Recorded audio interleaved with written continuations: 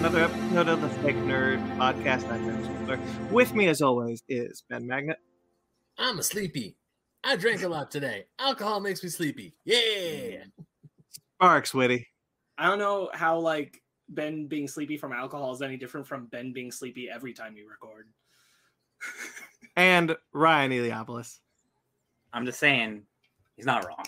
But that's okay. I'm not sleepy all the time when we It record. is, in fairness, Ben, it is later.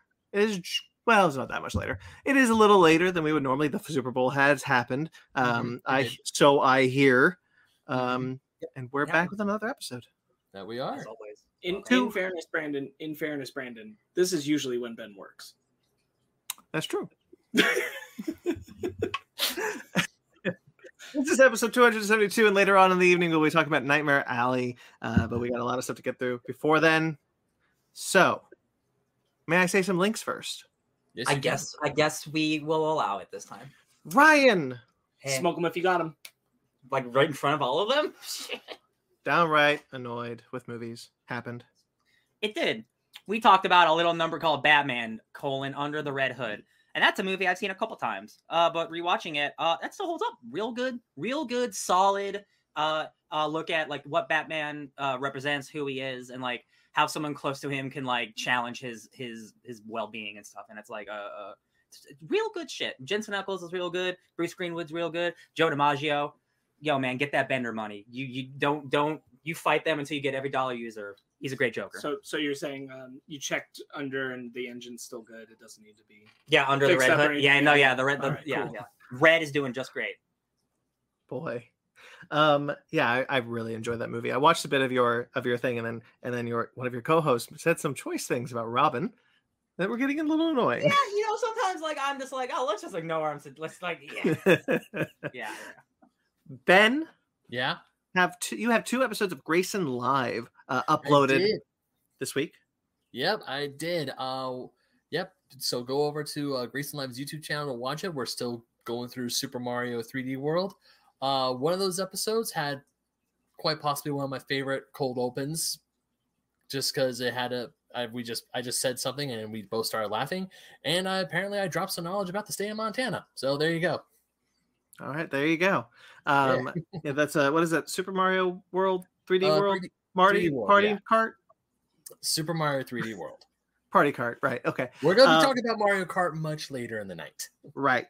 So check those out. Those links below, as well as my Screen Rant work. Again, my author pages is still going to be linked below. I put up a couple of what are they freaking called? Pieces of articles of some Oscar stuff, because the Oscar nominations happened, and I got to write about some of that stuff. And then a Scream piece went up this week where I ranked them according to Letterboxd. That was kind of fun. Scream or Ice Cream?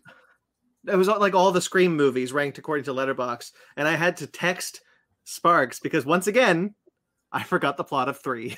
For like the third time. The first time Brandon couldn't even remember if we watched it. I'm like, bro, I watched it with you. Are you having trouble remembering the villain of Scream 3? No. I'm just like, dude, just Google it. You're on a computer. I know, but I wanted Sparks to remember that I have forgotten again. Gotcha. Okay. Me and Megan are on a mission to prove to me that Scream 3 isn't very good because they both forget what happens. And I'm like, look, man, I'm not arguing. Like, it's definitely my least favorite of the series, but it has a solid story. I'm not here to argue its quality. It's just weird to me that I have a hard time remembering it personally. And he forgets all our events together. What'd you say? I said it's because you were with me and you forget everything we do together. I do not. Unless it's on this podcast. I do not. I forget more about this podcast than I do anything else. All right. I don't like that look you're giving me. But there is a last week I had skipped it, but this week it is back. My revisiting the Infinity Saga. I took a mental health break last week, and I was able to kind of push through that this week and put up a new part of my series of revisiting the Infinity Saga. This was the moment where Steve says, I don't want to kill anybody. I don't like bullies. I don't care where they're from. I think that's a really powerful moment, and I want to talk about it. And that's all the links in the description. Take that, Zelda. Who wants to go first with their week? I will. I have the least to say because everything I did is pretty regularly predictable because aside from like the usual stuff of like I'm keeping up on my weeklies, I was busy working on a project that you will never see. So, guess what? I saw it. Yeah, well, you live with them, so you kind of have like hey, for all you know, for all you know, it's like the Beetlejuice house where the stairs upstairs are locked off. No one can go in my room forever. Never. That's true. You never know. That's not the case. I don't know how I get here, but portal. How I Met Your Father had another episode, and I liked it. In fact, I liked it a lot. It was the most How I Met Your Mother as far as like setting up good story bits and like good gimmicks and good like weird repetitive but like character forming bits. And I was like, this feels the most like why I like How I Met Your Mother, and so I was really happy to see it. So great. It was wild. It was wild when she opened the door and her mother is there and it's Paget Brewster, and I was like, oh, okay, Paget Brewster's in the show now. It was also wild when Megan and I learned that is the girl that Chandler gets to leave Joey for, and I had not put that together in all the years I'd watched Community that was the same person, and I've seen Friends more times than I wish I ever had. So wild. Anyway, I love Paget Brewster. Watched another episode of Murderville. No, 2 episodes of Murderville.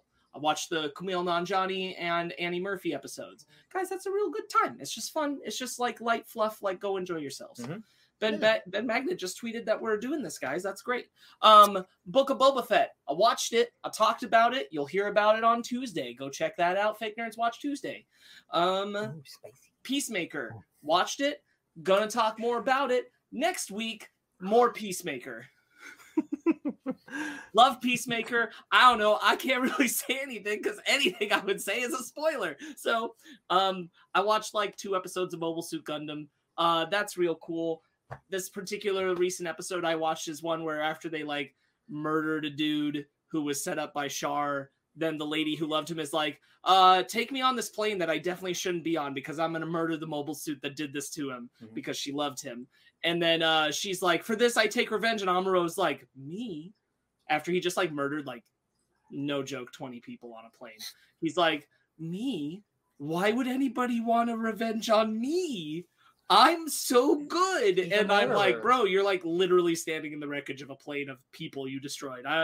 Why wouldn't anyone want to murder you? Anyway, it's cool because it like shows both. My favorite thing about Mobile Suit Gundam is that like your bad guys aren't just like bad guys. They're also people, and they're doing the things they believe are like good for their nation as a whole, and they're not all driven by just like bad power dynamics. They just happen to like they're on the opposing sides of an ideological war, and like that's reasonable, and it's not just like Xeon Decepticons and Federation Autobots. It's not that simple, and I like it. I love nice. That's all I gotta say because that's all I did. Everything Question. else was me working. Is the white base on Earth at this point where you're at? Yeah, but like they haven't officially touched down. Oh. They literally touched the ground for the first time because they got shot out of the sky. And that's what just happened. Wow, so you're But really early. You're really they're still not where they want to be. I think they're getting close. They're getting close to where they actually stop somewhere on Earth. Yeah, you're getting there. That's for sure. You got a lot of good stuff coming up. I'm excited for you. Thanks, man. Me too. Okay, it's my turn. I don't know if I did anything else with you besides Peacemaker and Boba Fett. So those are 2 things that I watched. No, I don't think. I didn't do a lot this week either besides like whatever I watch on YouTube or whatever. I did watch 1 episode of Murderville, the first one with Conan O'Brien. Really funny show. I love that premise. Oh, real quick, I was gonna say like now 4 episodes in, it's very funny to me. Like I enjoy all the episodes, but Marshawn Lynch, who's a football player and is in the 2nd episode, happens to be my favorite so far because all of the others, and I like all these actors, all the others who come on, they're like people who do improv and people who are like know they can be funny and they're funny actors, and they're like you can feel them trying to find their bits and trying to find how they can like do something strong. Not that I'm like saying that's wrong, that you could just feel them trying to find the moment for the fun. Yeah. Marshawn Lynch isn't an actor, and so he just threw himself blindly into every scenario, and that honestly made it very entertaining. So like he kind of set the bar, and I don't know that anybody's been able to clear it. that being said, like Kumail Nanjiani and Annie Murphy did a great job on their episodes. I really like them, but there is a different vibe between like knowing that an actor is trying to like find the way to play the scene, and watching Marshawn Lynch be totally out of his depth and just go for it. I'm excited to watch the next. There's one part where like they have to go interview a guy, and he comes running out with a baseball bat. And Marshawn Lynch just full blown tackles him, like fully knowing that he's doing the scene and everything. He just takes that dude down. Normally, when you hear athletes go do acting things, you kind of get a little scared because you're thinking, okay, maybe they're not going to be as because when you hear athlete turn actor, Ace Ventura. Yeah, it's like that's a little scary.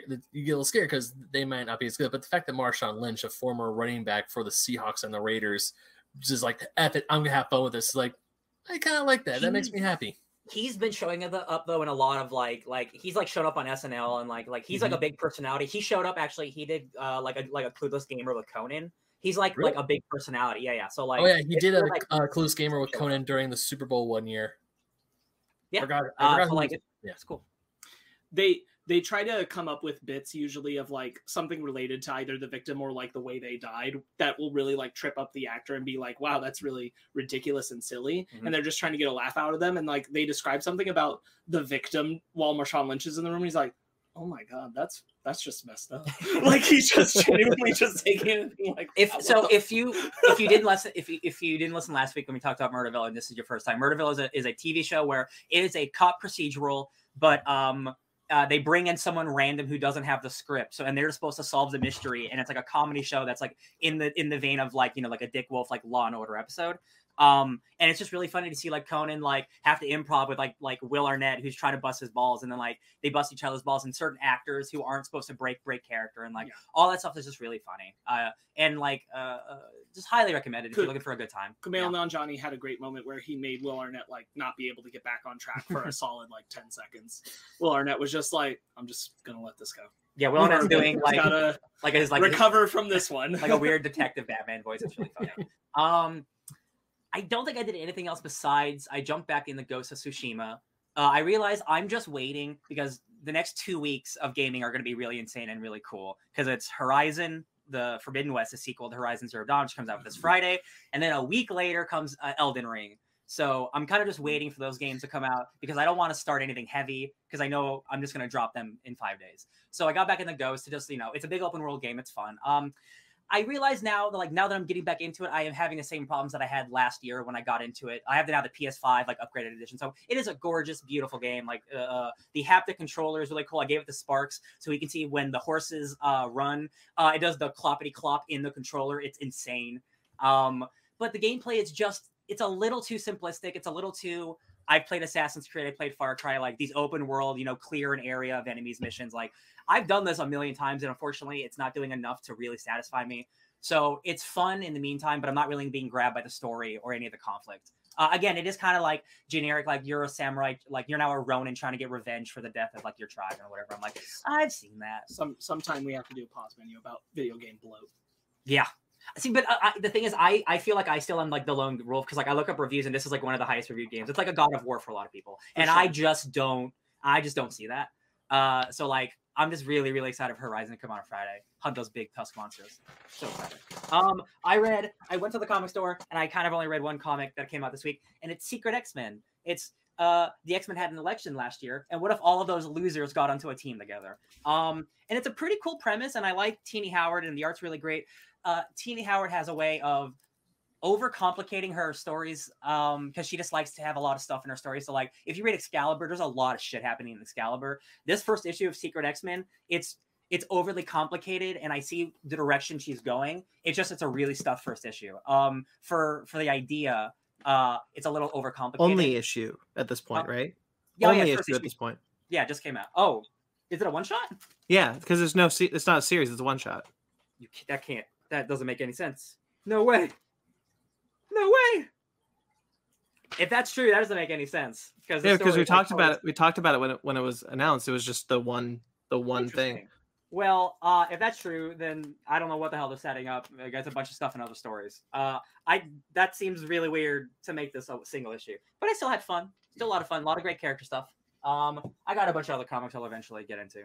X Lives of Wolverine, they didn't get the shipment at my comic store, so that weekly event I'm now like 2 weeks behind on. So yeah, them's the breaks, and then that's it. Ben, why don't you talk about your PlayStation 5? You mother effer. Was I wrong, Ben? No, you're not wrong. You're not wrong. Yeah. So I got my PlayStation 5 this week. I know you guys saw it, and probably apparently thousands of other people saw it because I posted it on Twitter and Instagram and everywhere, which quickly became my most like popular tweet ever made. Wholesome plus Valentine's Day equals views. Yeah, pretty much. So yeah, Fanny, she got me a my face. Go to Ben's socials and you'll be able to watch the video. Yep. So she hid my PlayStation 5 in my own closet for about like a month, and I had no clue. I didn't even notice it. She hid it under a blanket. I was so close to a PS5 for a month. Bro, you couldn't even know. You could have told me you hit $1 million up there, and I never would know. I never would know. I definitely know. I could, like, the best place I had a gift from you is honestly anywhere that isn't your cabinet downstairs in the kitchen or the fridge. Because I know where my feta cheese is at all times. That's about it. I mean, if you were to look at my closet, because I only go to I go to my shirts, and then I go to my pants, and then I go to like the laundry bin. That's it. I just toss my dirty clothes in my laundry bin, and then I take a shirt, I take some shorts, and then I get dressed, and that's it. That's it. Ben, I love you. This is a long episode. Tighten this story a little. Yeah, then when we went to go celebrate Valentine's Day, my phone was constantly blowing up with like shit from Twitter, like so-and-so liked it, so-and-so retweeted, so-and-so did this. I'm like, damn, that's a lot. Yeah. It's very happy that I'm very happy that you finally got one. Yeah, but I got my PS5. I was playing a little bit of it last night. I got everything transferred over. It's gorgeous. I got Demon Souls. That's the only game I have. The only PS5 game I have for it. I haven't upgraded like Knockout City or Fortnite to the PS5 version yet. But oh god, it's so beautiful. It is so gorgeous, and that's the biggest thing that happened to me. And I watched the football game with my mom today. I had a bit to drink, but besides that, it's been PS5 all day. Hell yeah, baby. All right. Yeah, definitely get that extended storage so you can just offload all that PS4 off so you have plenty of room for PS5. It's so helpful. It's so necessary. Yeah. So that's it, Ben? That's it. All right. I watched the assembled episode of Hawkeye. Oh yes. That dropped this week. I really liked the assembled episodes outside of the Loki one, which I constantly harp on, but I think they're all pretty good. This pretty much covered a lot of what I wanted them to cover with the show, such as can I say it? Can I say him? Yes. Kingpin. Because I don't want to spoil for anybody who hasn't seen it, but like Kingpin's inclusion is at the end of that special, and I felt like they kind of tackled it in just enough of the way that it should. There's a lot of talk about casting some of the other characters and then how they filmed it.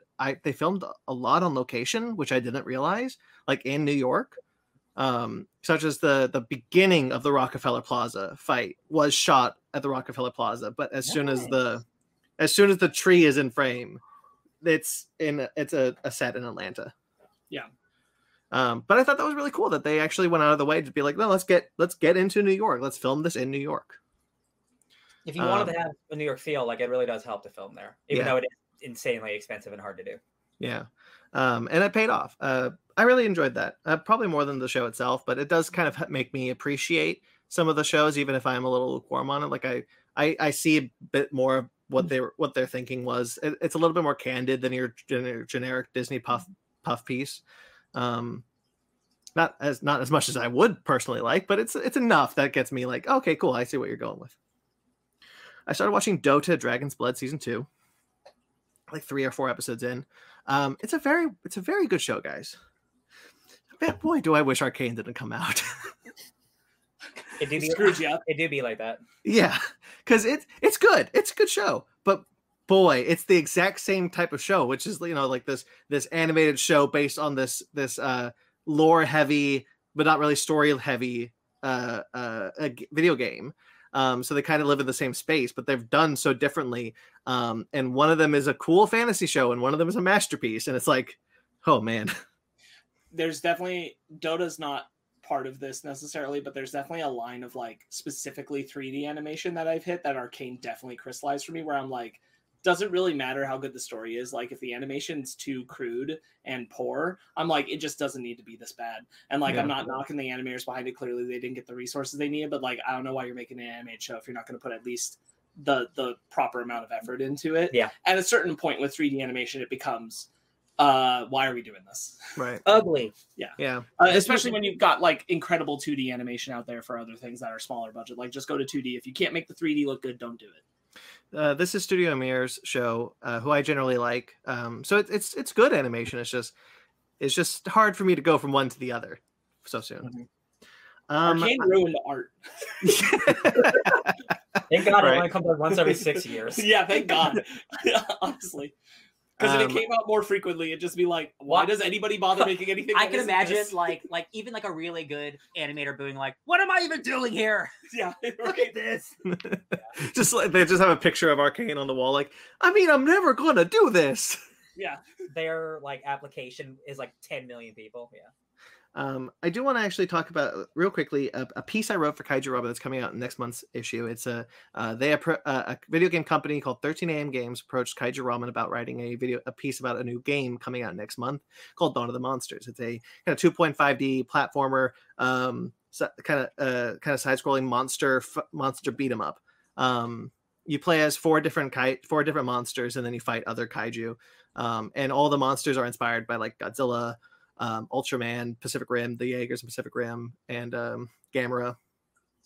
And it was one of the most difficult pieces I've ever had to write. But I think by the time I turned it in, it was pretty good.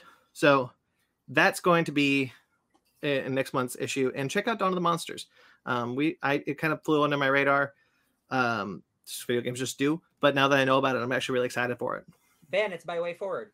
Yeah, I know. Brandon asked me to check it out, and I saw it, and it's like Rampage, but instead of like destroying and eating civilians, you're trying to save the world, and I really dig it. Yeah, it looks cool. Yeah, I looked at it like it's also couch co-op. I don't know if it's online co-op. They didn't say. I hope it is. Hope so. But it does have couch co-op, so that's cool. Anyway, so stay tuned for that. Look forward to that. I'm excited about it. Cool. I watched Halo Nightfall and Halo 4 Forward Unto Dawn. One of them I very much liked. One of them I didn't. I thought Nightfall was boring. Nightfall is the story of Colonel Locke. Not Colonel Locke. Yeah, Colonel Locke. No. Yeah, Dawn. No. Nightfall is Mike Coulter's character from Halo 5. It's his kind of like story before he gets into the game. Then it is Locke, yeah. Yeah.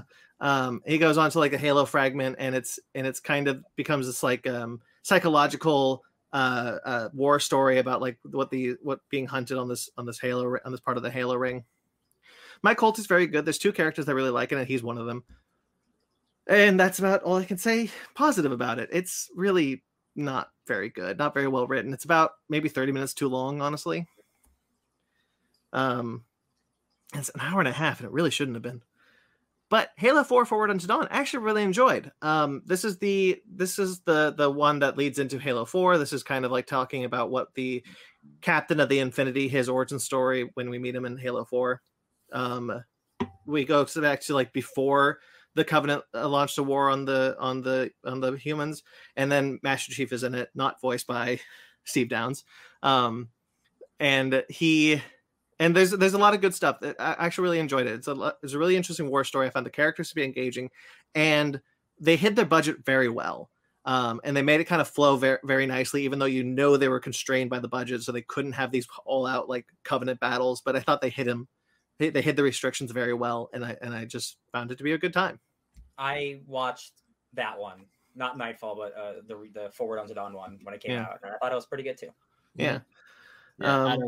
Out of a lot of the extra Halo stuff, Forward Unto Dawn is like one of the benchmarks of like Halo media outside of the video games. I don't know if I'd go that far, but it was good. I mean, people really enjoyed it. I remember when it was like just a web series, and it's like, yo, this is really good. It is weird. As far as live action Halo media, it's kind of been the golden crown up to this moment in time. Yes. It's still weird that it's not Steve Downes as Master Chief, though. He doesn't take off his helmet. What are we doing? All right. I watched Dragon Ball Z Tree of Might. This is the one that introduces Turles, who looks like Goku for no reason. You got And my I- tweet about that, right? Yeah, I did. Okay. I understand. It's dumb.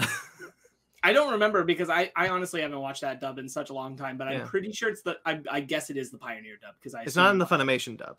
Yeah, so in the Pioneer dub, there's an implication that like Goku's this is the reason that like Bardock's haircut is the same as Goku's is that it's not necessarily a genetic thing of like parentage. It's a like power level thing, and like Saiyan's hairs are actually literally attached to their power levels when they're born. So that's like the lower class warrior belief, and that's why Turles has that haircut. Nah, I'm okay.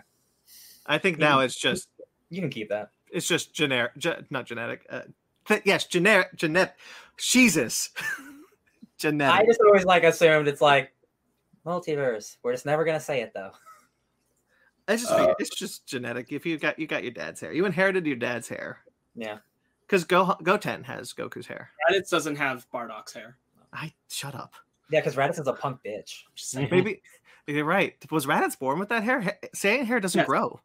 Raditz was born with that hair. Yo, 3 feet long as a baby. Born- He got his Raditz- mom's hair. There you go. I don't know. I've seen Broly. Isn't her hair Or like whatever it's called. shorter? I Yeah, don't she think has it's the that same short. Who's Because Trunks got Bulma's hair. It's true. That's true. In some ways, yeah. Yeah, but All right. since never mind. We're going down a rabbit hole. This is a fun rabbit hole though. Ultimately, I kind of found it to be pretty boring. I was falling asleep through it. It's got some good fights. It's just it wasn't my favorite. Cooler's next. No, Lord Slug's next, then Cooler. Lord Slug is next. Lord Big Slug. boy. He's a big boy. Lord Slug's Um, a good one. And then because of a recent episode of Book of Boba Fett, I decided to watch Solo: A Star Wars Story. This is a Star Wars movie that is growing on me every year. I still think it's a lot of origin, but it's very well cast and it's a lot of fun. And like the more I watch it, the more I'm kind of like, yeah, this is a very good. This is a good time. This is a good movie. Do you guys see what Mag said? Yes, pull it up. Honestly, Gohan has Yamcha's hair. I don't want Shit, to Gohan that that's- dirty. Oh, That's no. The canon. That's the canon. Like a drunken night, Goku's off on another world. Yamcha stumbles in. Yeah, except no. Gohan's half Saiyan. That's Like, true. There's no way around that. It was a threesome. No, yeah, because the half fans they could. Oh God, right. You think Ryan would know what that is? Not Ryan. Jesus, Goku. I'm too pure. What's a threesome, mommy? I was going to like, Toriyama only knows how to draw so many hairstyles, guys. It's true. I've seen, listen, Dragon Quest, Final Fantasy, all of it. Yeah, it's all the same. I was going to All say right. earlier that because Trunks and Gohan are half Saiyan, their hair grows and they can cut it and it grows again. When like Vegeta and Goku, theirs just stays the same. Yeah. We can't. So then why does Goten's hair doesn't seem to grow? We got- Whatever. we It doesn't matter. It does when he's older. It does. Oh, you're I right. mean, It does. GT, his hair is different, even though that's not technically canon. All right. I'm tired of talking about this. Yeah, we can't. Solo: A Star Wars Story. It's a fun time. I'm really glad I rewatched it. I really Their like hair Alden doesn't Ehret. Oh my grow god. from the style that it is. How come they can grow facial hair? Oh my god. The writers allowed it. That's true. Alden Ehrenreich is great as Han Solo, and Donald Glover is great as Lando Calrissian. Yeah. That's it. Final I thing hope- on that. I hope that Lando, if it is true that Lando series is like, yeah, young Lando. I'm like, cool. I also want I'm Han, pretty- I want Han Solo back too. That kid deserves it. Yeah, I agree. I'm Yeah. pretty sure when we reviewed Solo, I was pretty positive about it. I was positive. because I really was impressed with it in theaters. I wasn't Right. negative. Even on though like right up to the moment of watching it, I thought it was a mistake. I can't wait to go back and we're all like, this is a piece of shit. I would be stunned because I'm Yeah. pretty sure like I was won over by Alden's performance, and then I was won over even further. By We'll find Kaufman. out next week. it. And then I watched Murder on the Orient Express. I am going to see that on the Nile eventually, so I wanted to kind of get I've myself heard back it's into a Poirot mood. I still like Kenneth Branagh as Poirot. I think he's a lot of fun. There's a bit where the train crashes and he just comes out and goes, "Did we die?" And I just thought that was very funny. So I'm excited for Death on the Nile, regardless of Hey man, cast. someone's got to be. I'm glad for it. And then I finished The Last Annihilation. This is the last thing I'll talk about. This is the end of Al Ewing's Guardians run, where Dormammu becomes Ego. The Living Planet becomes Dormammu and grows up. It's awesome. Really loved it. the big cosmic fight scale that I'd love to see. I love this version of the Guardians, and I also read the tie-ins, which the Wiccan and Hulkling one, which I really loved.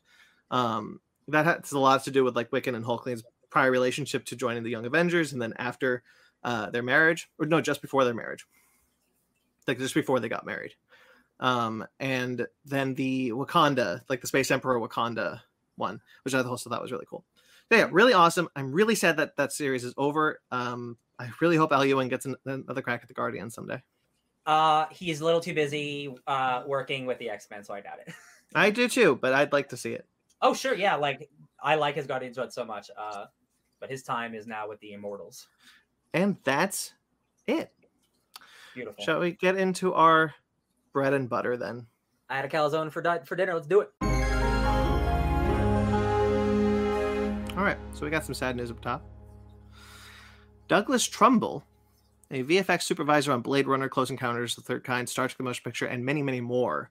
Guys, seriously, look up this guy's model work. This is me talking to the audience. Look up this guy's model work. It's stunning. He passed away this week at the age of 79. Yep. And just this morning, it's a long, good career and a lot of incredible work. Yeah, like real happy that so much of his stuff has stood the test of time. And it always will. And it always look good. That's the thing, yeah. It always will. We're deep into the good-looking CGI era, and like his shit still holds up. Oh yeah.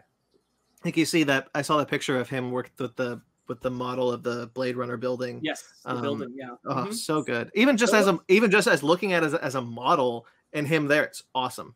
That quality of work in film will never ever tarnish. Like that's something that lasts forever. So that's incredible. Yeah.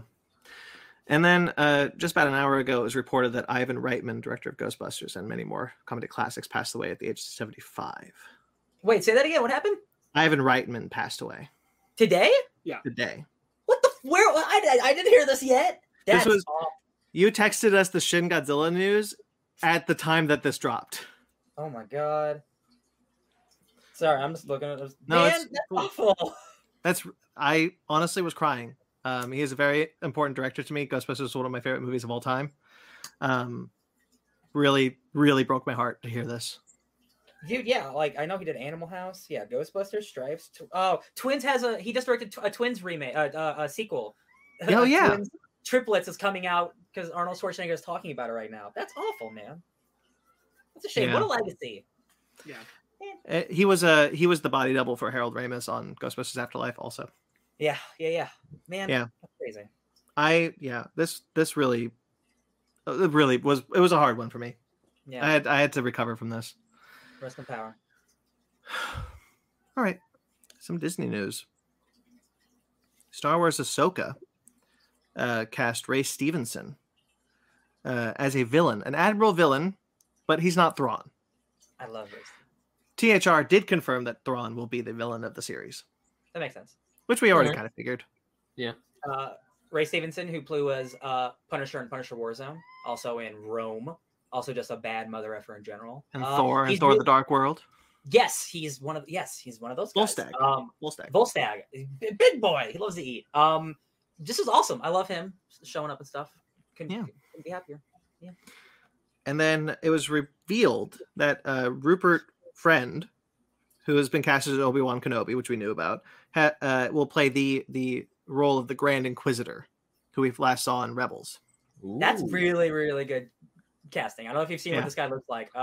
He's got, no offense to him, he's got a sneaky looking face. He looks like he's a dude who would murder some fools, right? Put him like in the white face paint or whatever, like give him one of those cool lightsabers. That's what I'm most excited to see. I just want to see that lightsaber. The spinning lightsabers. I'm really excited because we're already getting an Inquisitor with Han from Fast and Furious. Sun Kang, I think his name is. Excuse me, say that again. What? He's an Inquisitor. Han from Fast and the Furious is an Inquisitor in the show. Oh, there's gonna be more than one. Well, I guess that makes sense. So it's him, and then the Grand Inquisitor. Shit, this is exciting. Yeah, right. Put my bottom dollar on it now. Vader kills that Grand Inquisitor before this shows up. No, but this is before Rebels, and he's in Rebels, so he has to live. Wait, is this for Kenobi, the show that comes out soon? Yes. Does he have to? I can't handle it. It's too good. Rebels, yeah, with Grand Inquisitor, we meet in Rebels. I love the Inquisitors. I'm so excited we're getting them in live action. They're some of my favorite additions to Star Wars canon. I'm just saying, I bet we flash forward and he kills him. Maybe we'll see Kanan and Ezra run away, and that's how we lead into, oh my god, you're doing this to me. They're just going to do an Ahsoka episode in the middle of Obi-Wan Kenobi, and it's going to be the Grand Inquisitor flashback from Rebels. Look, I'm just saying that time travel exists in Star Wars. But we doesn't have to. It's not meant to be used that way. Yeah. Filoni himself won't let it. I'm just Yeah. Grand Inquisitor's chasing down a rogue Jedi man who's Obi-Wan Kenobi. Sounds cool. I'm very into it. Yeah, I love the Inquisitors. Like I said, I can't wait for this. How dope was that Super Bowl trailer that we got? Ben, because you never watched Rebels, so the Grand Inquisitor used to be a Jedi temple guardian with a yellow lightsaber. Nice. He read the comic, so Which one? he knows. The one where he first shows up when Vader encounters him in the archives. And Charles that Soule. guy. So he definitely knows him. Oh yeah, I do remember Awesome. that guy. Yeah. Yeah, okay. The librarian, Jocasta knew. All right. So, over on the Marvel side of things, the Defenders series. So all the series under the Defenders, the Netflix Marvel shows, are going to be leaving Netflix at the end of this month. Wow. And Disney is expected to said they're going to let everyone know their new streaming home as soon as they can. So probably Is Hulu, there right? any reality where it isn't Hulu? I don't think so. No. This is kind of interesting to me because like this marks the first time that Netflix has lost a show they produced from their service. You're right. Yeah. Yes, it is, but it's also weird because it's like it's their own thing, but they don't own the Well, no, I know. This is like if Warner Brothers pulled Gilmore Girls: A Year in the Life. Yeah. Which is it's the same situation, right? It is a third studio produced Netflix co-production. So like this is the first time Netflix has lost one of those. I suppose I never thought that they could lose it. I just thought it would start appearing on other places. I didn't think they would lose it because again, like they made it, they own it. So this is interesting that Marvel's like, we're taking back something that people love. It's gonna go on. Yeah. Like, cool, fine. As long as it's still streamable, I think, especially now with their what's it called? Their popularity on the rise now that they're going into like the main Marvel universe. A lot of people watching Daredevil. Oh yeah. Right. Like, go ahead. real quick, like I don't know if it's news that Kevin Feige said Moon Knight's going to be like mature. That's not news, right? That's not necessarily news, but okay, that's like, cool. He said that like he's not holding back, which means if they do want to make a pushing our PG-13 show, then it could be on Disney Plus, and Daredevil could tone it down a little bit. I want to recorrect. He did not say that they're not holding back. He said it's more mature than what we've done before. Yes. There's a quote that said we're not holding back, but for him means it's still PG-13. Yeah. But this will be the most mature thing they've made so far. Yeah. Which Doctor Strange 2 is a horror movie. Speaking of Moon Knight, did you guys see the Moon Knight Super Bowl trailer? It is in the drive, Ben. Are you kidding me? What show is this? Just making sure. Real quick, hold on. I gotta leave. I gotta watch some trailers because I didn't do my homework. Yeah, it's definitely not on the bottom of this list. Also, Agents of S.H.I.E.L.D. is leaving. That was the next thing I was going to say. Oh. Well, I beat you to it. Yeah, screw you. Screw you. Dad, Mom. Makes sense. Like, yeah, Agents of S.H.I.E.L.D. makes honestly, Agents of S.H.I.E.L.D. is probably going to Disney Plus. It is not a Netflix produced show, so isn't S.H.I.E.L.D. still on Hulu? Also, it's just like a joint both streaming. I'll tell you right now. I don't know. That's an ABC show, so I'm pretty sure it's been on Hulu this whole time. It's just also been on Netflix. I have no idea. I thought so anyway. It was on Disney Plus it was on Disney Plus at launch, and then it left. Yeah, I don't think it's been a Netflix exclusive. So I'm pretty sure it was on Hulu, or it was definitely on Hulu at some point. I just thought it still was. Yeah. All right. Ironheart, the upcoming show, has cast Anthony Ramos as an unknown character. Good for that dude. It's my favorite character in the Marvel universe. Anthony Ramos, In the Heights, and upcoming Transformers. And Hamilton. Oh, yes, him. He's awesome. Yes, cool. He's getting all the big cool work. I'm sorry. What show is this for again? Ironheart. Cool. We don't know who he's playing, but he got cast. So it's somebody. It's gonna be somebody Don't that be matters. a bad guy. Oh no, I like you. They did say that he would be a recurring Marvel character. Oh, that's good. And Who then isn't? Thor at this point, and then Thor: Love and Thunder. This is a rumor, but considering all the other rumors for Marvel things that are coming true, Thor: Love and Thunder has rumored to cast Akosia Sabet as Bastet, aka Bast. Oh yeah, the Panther God.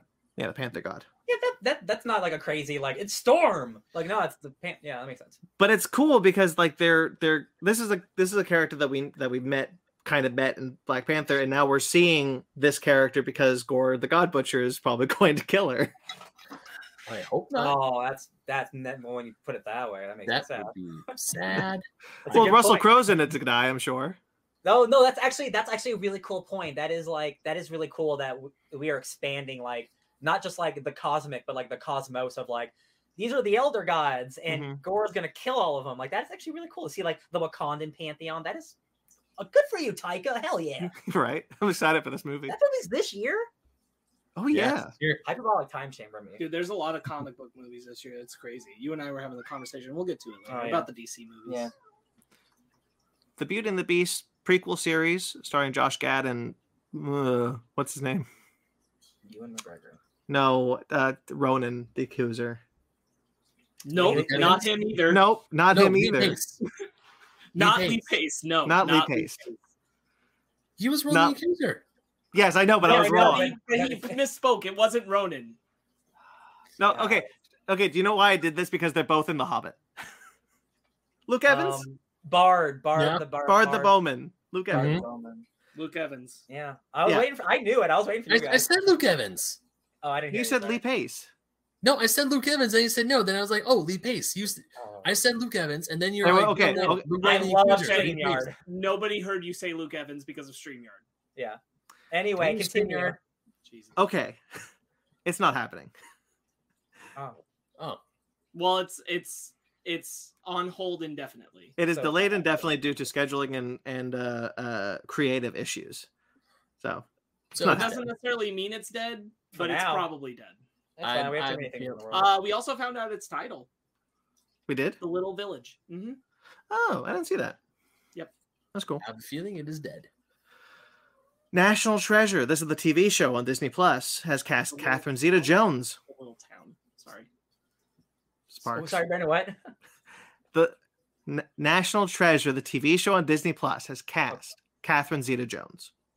Can't wait for that to get delayed indefinitely. I do love me some Catherine. And she's the lead and will play Billy, a badass billionaire black market antiquities expert and treasure hunter who lives by her own code. She's Carmen Sandiego. Oh yeah. That's, That is Carmen Sandiego. listen, that's great. I will watch that show. I'm Like, still gonna watch I- it. like again, like I still hope Nick Cage eventually reappears somewhere. But like Catherine Zeta-Jones being like a globetrotting like Indiana Jones is awesome. I just Damn it. want them to go after the stuff from the book from the Bad President from the Kingsman sequel. Too many. Those are crossing too many. Bruce Greenwood. Yeah, he's a bad president in both. No, he's not a bad president, National Treasure. It didn't look like that was a really satisfying America in that movie. Jesus. Approval rating down. Look, I'm excited for more National Treasure. I love Catherine Zeta-Jones. I still think we're getting that fourth movie. I'm still holding that third movie. We're still holding that hope. Yeah. Yeah, I'm into this. I like It this. sounds cool. Yeah. I'll I down wonder. the hill that we're gonna get the third movie. I wonder if She's it's his cousin. yeah, it's gonna be like a sister or something like that. Yeah. I wonder if it's gonna be like still like that tone, or they're gonna try something different. Because like just make it like a fun PG-13 adventure. You know, like I wonder if they're gonna try to deviate. Yeah. Just make Carmen Sandiego. Just do that. Bring back Sean Bean. Sure. Oh, Get him out of the they ice can. or He didn't die in the first one. He just went to jail. He died in jail off screen. Did he die? No. I remember. Not in. All right. Blade Runner 2099. This is going to be the follow-up to Blade Runner 2049. A sequel series at Amazon is in the works, with Ridley Scott executive producing and potentially directing. He hasn't signed a deal yet. this is weird because generally when Ridley Scott returns to something he worked on, he likes to wipe away the work that everybody else did in between. Yes. So this is surprising because it's like Ryan brought up that like he's mad that everybody really liked 2049, including himself. So now he needs to put his final stamp on it to say like, I know what's good. And he Even knows, though, but he can't erase 2049 because he also liked it begrudgingly. and he knows anything he makes will not compete with 2049. So he's like, I'm not even going to touch it. I'm going to go 50 years more in the future. And I'm like, all right, it's your universe, Ridley, do it. Fine. The other reason this is weird is because it's going to Amazon. Yeah. Which like I just don't understand from a perspective of like wanting to get subscribers for HBO Max, why you as Warner Brothers would sell this out to Amazon. But I mean, sure, whatever. Especially because Raised by Wolves by Ridley Scott is on HBO Max. Maybe my thing was maybe they don't want two competing big sci-fi shows like being on the same time. Maybe Yeah. that's the only thing I can think of. But you just air them at different times. No, of the year, yeah, no, and I then- know, but like maybe they just don't want to like put too many eggs in that one sci-fi basket. It's just weird. It's weird to not only not want to bolster your own service, but also willingly help competition. Maybe they honestly said no. What if they just said no? And he's like, I'll take it somewhere else then. Yeah, I Like guess. honestly, like what if they're like, oh, it's not good enough? Like Yeah, that could maybe. be the reason. It is nice that he's not wiping away 2049. That is a great movie. True. Yeah, all right. Is Blade Runner, because there's the Blade Runner anime out right now, so like Blade Runner is really getting a presence on TV. It's got those comics too. Yes. From all accounts, from at least my coworker, the anime is not good. So That's on Adult Swim. yeah, I think so. Yeah. Another Future- Warner Brothers property. Sorry. It's okay. Futurama. A revival Futurama television series is happening. The table read is on Monday. They've ordered 20 episodes at Hulu. I've never seen a group of people go from excited to disappointed faster. Yeah. Because David X. Cohen and Matt Groening are coming back to develop it. Billy West, Katie Seagal, Tress McNeil, Maurice LaMarche, Lauren Tom, Phil Lamar, and David Herman are all returning, and they are looking to recast Bender by the table read. Bender Bending Rodriguez. So John DiMaggio is at this time not returning. It's because they don't. Although they were still in negotiations. Yeah, Yes. he wants more money, or the other way around. Like they're not paying him enough, and he thinks he deserves more money, which he is one of the greatest and biggest voice actors of our time. I think the reality like- is that they probably are offering to pay him probably the same they're paying the returning stars. But the thing is, like, They're not the he is a voice actor who earns more on his projects now Yes. than they do. No offense, No offense to them, but he yeah. does. Yeah. And like on all the projects he does, he earns more. Therefore, he wants to keep earning the amount he is owed as a performer rather than like reducing it because Also, like So- this is the third time Futurama's come back, and I just don't care at this point. Like I didn't very much care like when it got rebooted like 5-10 years ago. Like I watched it, but like it was good, but it wasn't the same. And then like it was on Fox, and then they got canceled and moved to Comedy Central, and then it got canceled for 10 years again. Like this is like the third time it's come back, and I'm just like, especially without Bender, I don't care. I don't think I care. yeah, if it doesn't have Yeah. DiMaggio, well, here's the thing, like it'll be weird if it does come back without him DiMaggio on the cast because like already it's got tons of people saying like we don't give a shit if he's not there. Yeah. And then you also have voice actors coming out and saying like we would never take work from DiMaggio, so we're not doing the audition. So I'm like, you're not going to get anybody like really high profile to fill in that role. So it's gonna be lower class no matter what you do. No offense. And both DiMaggio's people and Amazon, Hulu, have said they want him. They want to come. He wants to come back. They want him back. It's just the money thing that they're stalling negotiations Yeah, on. they'll have to figure that out. I'm all for it. I did enjoy all of Futurama, so I did too. I actually watch- really enjoyed I'll the watch last more. batch. Once I heard that they were bringing it back Futurama, I'm like, oh, cool.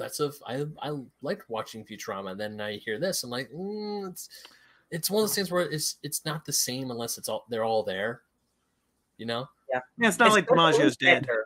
Yeah, At least I mean, Bender. it's true. It's not like DiMaggio's dead, but at the same time, DiMaggio and Bender's, respectively, Bender's the face of Futurama.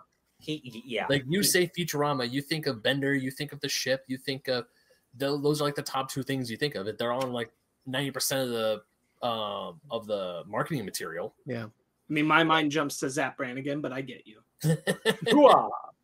Whose doesn't?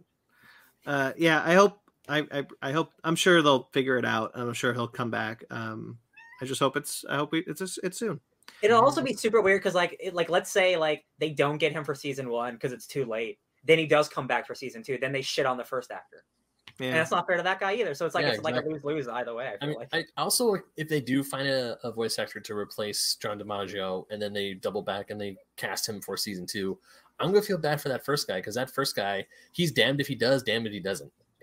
Whomever that person is gonna be, they're screwed. I'm gonna feel bad for him. Yeah. That's a good exploration of Ryan's point, Ben. Good job. I agree. No, I agree. You No, make a good point. Never mind. All right. Hey, Ben, I say Megamind. I mean it. He says it with love. And if you didn't catch that, I was talking. I apologize.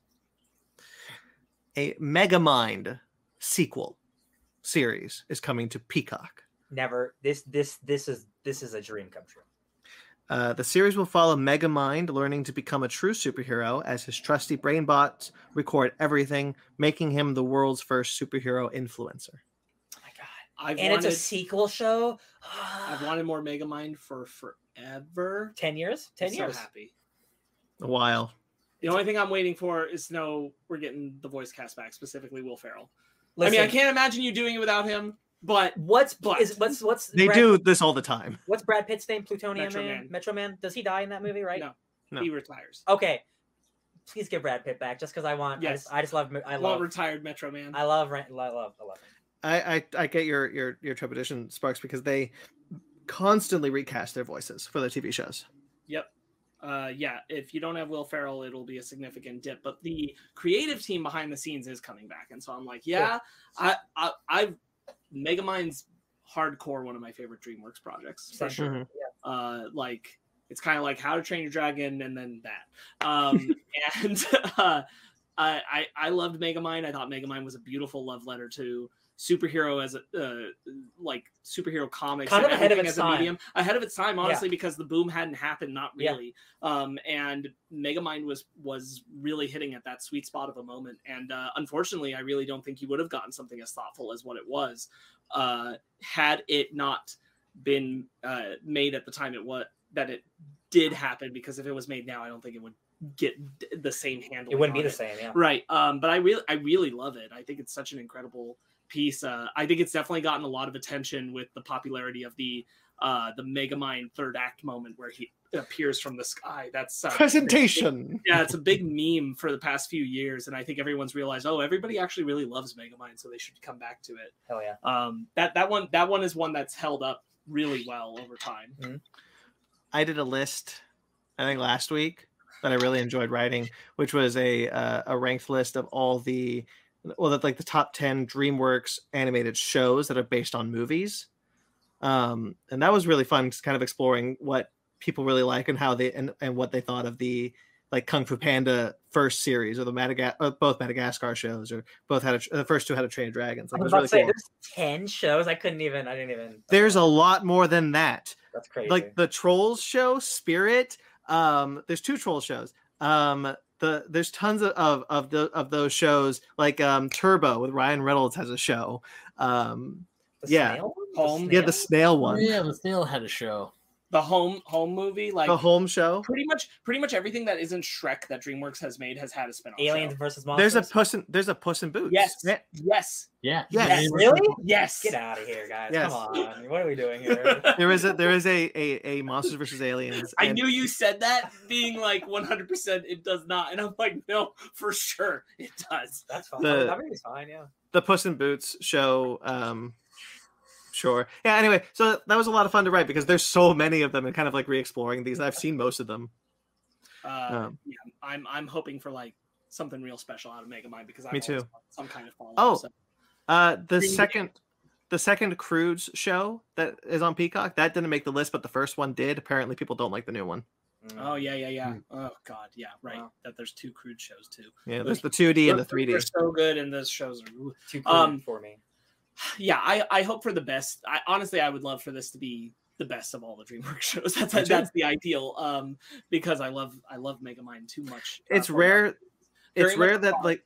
Sorry, go ahead. This is very much a product of like we were in high school ish when Megamind came out, so like it hits differently for us. But this is, I think, very much speaking to a moment of like specifically kids who were young when Megamind came out, and that they get to the high school age that they're a decade on now, and they're like, you know what, Megamind still holds up really incredibly well, where a lot of these other ones didn't. Same with like Sky High. Those are two like superhero centric. It's aged into the superhero boom rather than like getting surpassed by it. Yeah. Yeah, it's rare that these shows have like the creative team for the movies with them. So I'll be honest, that's really cool. If Will Ferrell isn't in it, I just don't know if that'll be tough. Him and David Cross. I believe it's David Cross who is his companion. Sidekick, Okay. Moving on to some comic book news. DC is coming out with a new crisis called Dark Crisis. So jumping off of the death of the Justice League, which I just found out takes place in the near future, and so does this. Dark Crisis takes place in the near future of the DC Comics universe and will be a 7-issue event written by Joshua Williamson and Daniel Sampier, who's doing the art. Dark Crisis 0 will be out for Free Comic Day and has Williamson and other writers. And then Justice League Road to Dark Crisis. So actually, it's a 9-issue event series. There's a 0 and then a Road 2 and then a Road 2 and then the 1. Yeah. Get out of here. Anyway, yeah, only 7 issues. Cough 9. Cough. I'm gonna real quickly. This is just the brief synopsis of what it is. In the near future of the DC universe, the Great Darkness, which has just been reintroduced in Justice League Incarnate, was an Alan Moore creation, is being used by Pariah, the character from the first Crisis, to destroy Earth Zero in a move that will bring back the infinite multiverse and his original world, which has now happened 3 times. The infinite multiverse came back in Convergence and in Death Metal. Be happening. Hey, it's a time's a loop. Yeah. All right.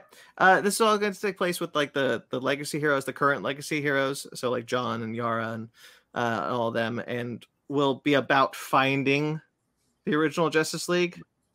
So their death will be short-lived. Yeah, that's fine. I'm super mixed, mostly negative on this. I'm really excited that we're finally getting to the 5G of my dreams, where the young heroes are going to be the Justice League and get focused on.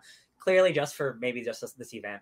The Great Darkness being the biggest evil of all, the real evil of all the evils. Boy, howdy, does that sound stupid and generic. Do you think there's some amount where like this is turning into them just like testing the waters and pushing the boundary to see if they actually can just go full blown into moving the legacy characters up? That's really optimistic thinking, but I'm just curious if you think that's possible. Not if this is a search for the Justice League. I don't think there would be. No. I get that. Like, obviously, like, but like that they're watching to see how all the titles are received during the interim. Yeah. To see, like, could we really go for it? I want to believe. See, there's not an interim because it's going to be Death of the Justice League and then this event, like boom boom. So all the titles that have Superman and Batman and whatnot, they won't be affected by this at all. Yeah. I'd like to believe that like there will just be like a changeover, but that's not gonna be okay. It's like we're still getting Batman 1047 with Bruce Wayne. Like this is all still happening with all this. I do wish that they would keep the wait. I'm playing catch up. Okay. So Death of the Justice League will happen.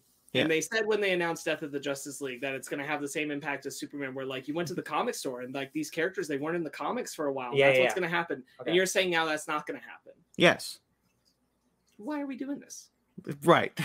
Again, this is why I'm saying like 5G was going to be this big set. This is not 5G, but in the same way, like it was going to be this big thing, and then it turns out it's not that thing anymore.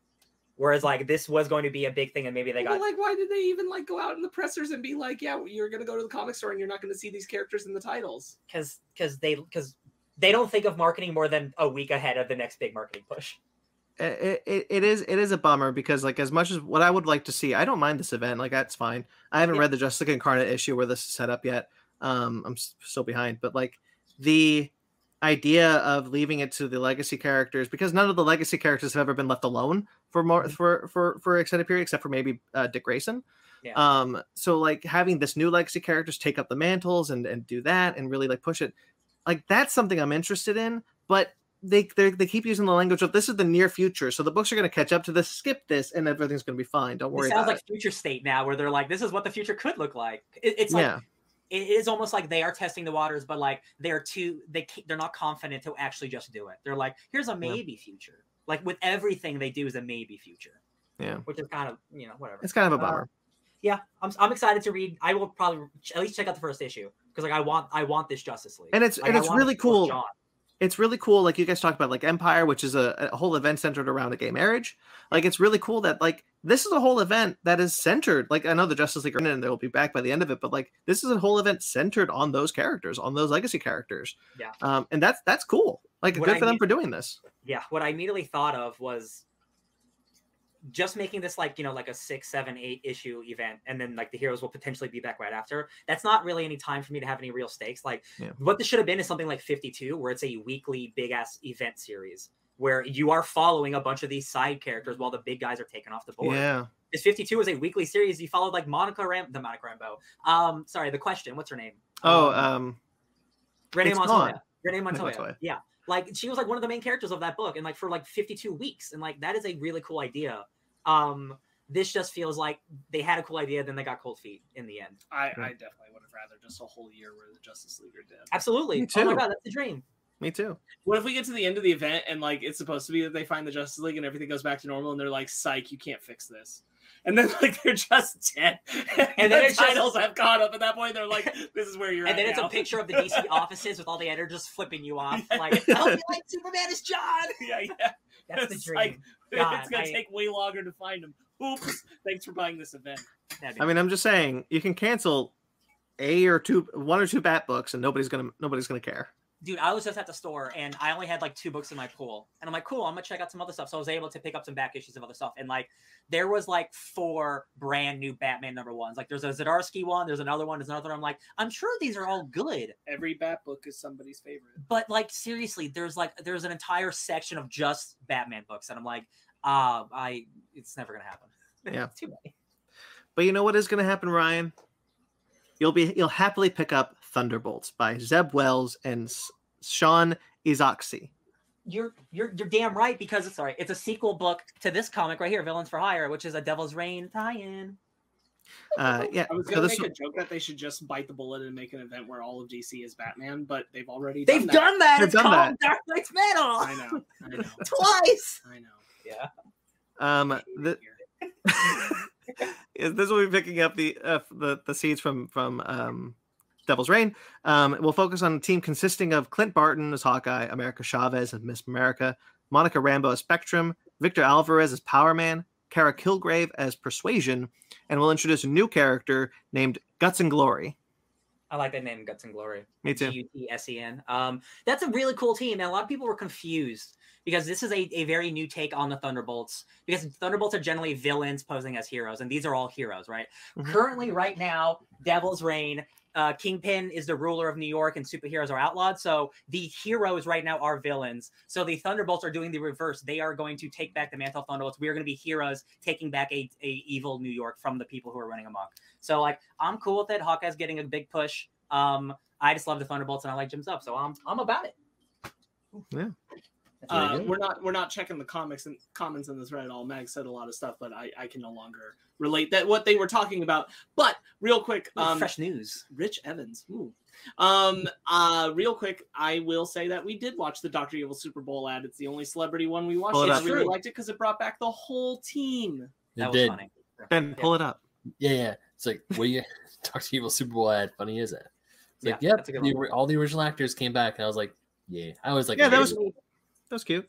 It made me. I love Austin Powers, and I was like, oh man, they still got it. I don't think I would have liked it if it had just been Dr. Evil, but the fact that it was the whole bit and they were doing all the like him disrespecting Scott stuff, I was like, man, they still got this is real good. This is good energy. I like it. Yeah. Who's Rich Evans? He's from Red Letter Media. He's a YouTube channel. Okay. Oh no, I'm hurt. No, That's you're a man. That's another comment that Ben didn't bring up that we've referenced. That's okay. Now I did bring it up because apparently Fresh News thinks that Sparks look like Rich Evans. Okay, moving on. A new collaboration that we just heard about today, Shin Japan Heroes Universe, is coming. So it's some sort of collaboration between Toho, Studio Kara, Superaya Productions, and Toei, who own in this order: Shin Godzilla, Shin Evangelion, Shin Ultraman, and Shin Kamen Rider. which are all done by Hideaki Anno. Yes. So basically, this was just an announcement that there is a Doctor Strange Multiverse of Madness happening between all the properties that Hideaki Anno has now produced, which was first Shin Evangelion, which was just Evangelion Rebuild, the first one. Then it's Shin Godzilla, and then he's doing Shin Kamen Rider, which is coming out this year. And then after Ultraman's this year. Ultraman's this year, Kamen Rider next year. And then after that, there's going to be some new project that he's going to be working on involving all of them. I don't even know what that could be because all of those universes are so drastically different. And like Ultraman is super god-like, and Godzilla is very, like man versus like myth, like. But it's Hideaki Anno, and like Toho's allowing it. I don't know, man. There's a story to be told with that. What was going on with that tale, dude? I'm like Shin Godzilla and Evangelion like together blows my effing mind. And there's toys out that you can spend way too much money on. Right, it's not the first time because there's that ride at Universal in Japan. Yeah, which has the Evas fighting Shin Godzilla. That's so cool. And this is like this is years away. Oh god, this is years away. So like we need to see like 2 movies that haven't come out yet. But like this is the announcement of like, hey, everything you've ever wanted is coming true. I'm like this is like hold on, Ben, real quickly. To put this in perspective, this is like if Universal, Warner Brothers, Disney, and who's the 4th studio now? Sony collaborated on one thing. You know what? Yes, that's maybe a little. It's more like honestly, it is like a Marvel DC crossover would be happening. Something to that level. Not. No, but I mean, like these 4 studios are big studios. That these are very big properties that they each collectively own. It would be like if they finally let Daiei and Toho team up to do Gamera versus Godzilla. Like this is wild that these companies are willing to be like, yeah, let's collaborate. Let's do this. Let's go. Let's make this whatever this is going to be. This is like the Shin Ultimate Showdown of Ultimate Destiny. I am not going to get too hype yet. It's years away, yeah. Because I wouldn't be shocked if it just ends up being like a cool merchandise line, and that's the end of it, guys. I'll buy that shirt. I don't give a shit. Hey, if I could buy a shirt with the like big media. Yeah, they said the first thing in their announcement was like the first thing is going to be just like merchandise. They did say that, so it's gonna be like I think the first thing is like paintings and like they already showed a logo of like the 4. I'll buy that sticker. It's cool as hell. Yeah, I think. Buy a thing with the Godzilla and Eva on it. That'd be freaking sweet. This is just I just thought this was really cool. We talked about like how it's cool that he's doing this type of rebooting throughout the different studios, and now having them all under one kind of roof under him is really neat. I'm excited to see what this is, no matter what it is. So would this be considered the Shin universe or the Anno universe? No, it's the Shin Japan Heroes universe. Interesting. They call it Heroes universe. Yeah. I just want to call it. Can I just call it the Shin universe to keep it short? Shiju. Rebel Moon. Still a better name than any of the Sony ones. So. Spunk. Rebel Moon has announced its full cast. This is the Zack Snyder Seven Samurai Star Wars space movie with Sofia Boutella. Ooh. Charlie Hunnam, Jimon Hansu, Bae Doona, Ray Fisher, Jenna Maloney, Stas Nair, E. Duffy, Charlotte Maggi, and Sky Yang have joined the cast of the film to round it out. Not a lot is known about the characters at this time, except for Hansu is playing General Titus. Bae is a nemesis proficient with a sword and Ray Fisher is playing a resistance fighter named Blood Axe. Blood Axe. I'm ready. I'm cool. I'm ready for a cool sci-fi action movie, baby. Me too. I'm glad Ray Fisher gets to team up with Zack Snyder again. Me too. Yeah. Also, the movie's going to be in 2 parts. That was also announced. It's a 2-part film. Okay. That they're filming back to back this summer. Right on. The Matrix Resurrections was in the news this week because Village Roadshow Entertainment Group, the main company who produced it, are suing Warner Brothers over the HBO Max day and date release for obviously what they feel is lost revenue. Mm-hmm. The suit claims specifically that the move was selfish and made without regard to the other subsidiaries, which they're right.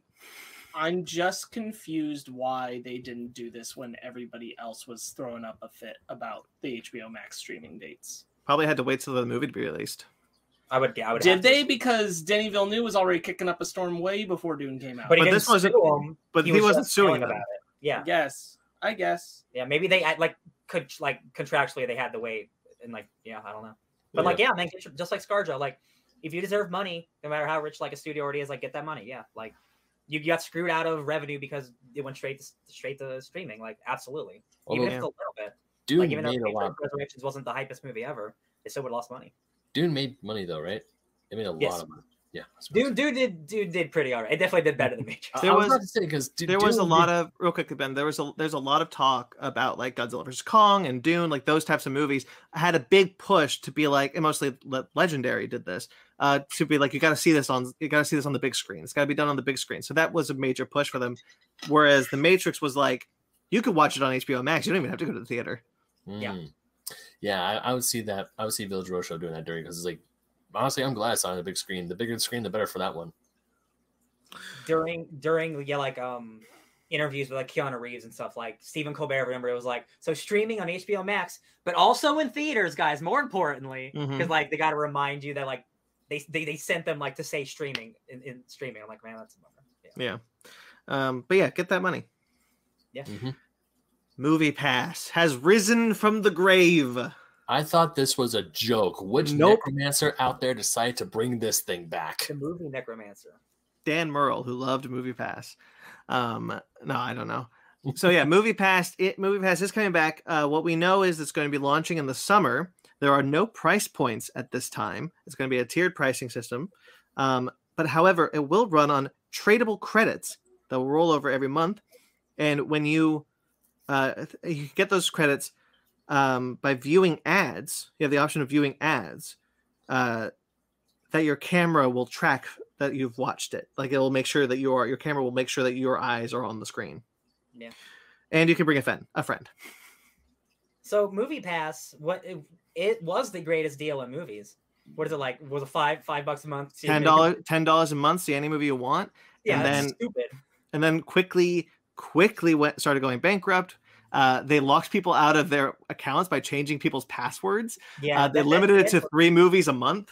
The end got real weird there. I'll tell you what, like, if they can come back and they can still offer me, because again, I don't have a close AMC. If there was one close to me, I would do AMC All Access being Bunk Pass. Yeah, it's not that far. I'm not. It's more than I want to drive if I want to go to the movies every day. Sure. You got a movie theater practically across the street. I get it.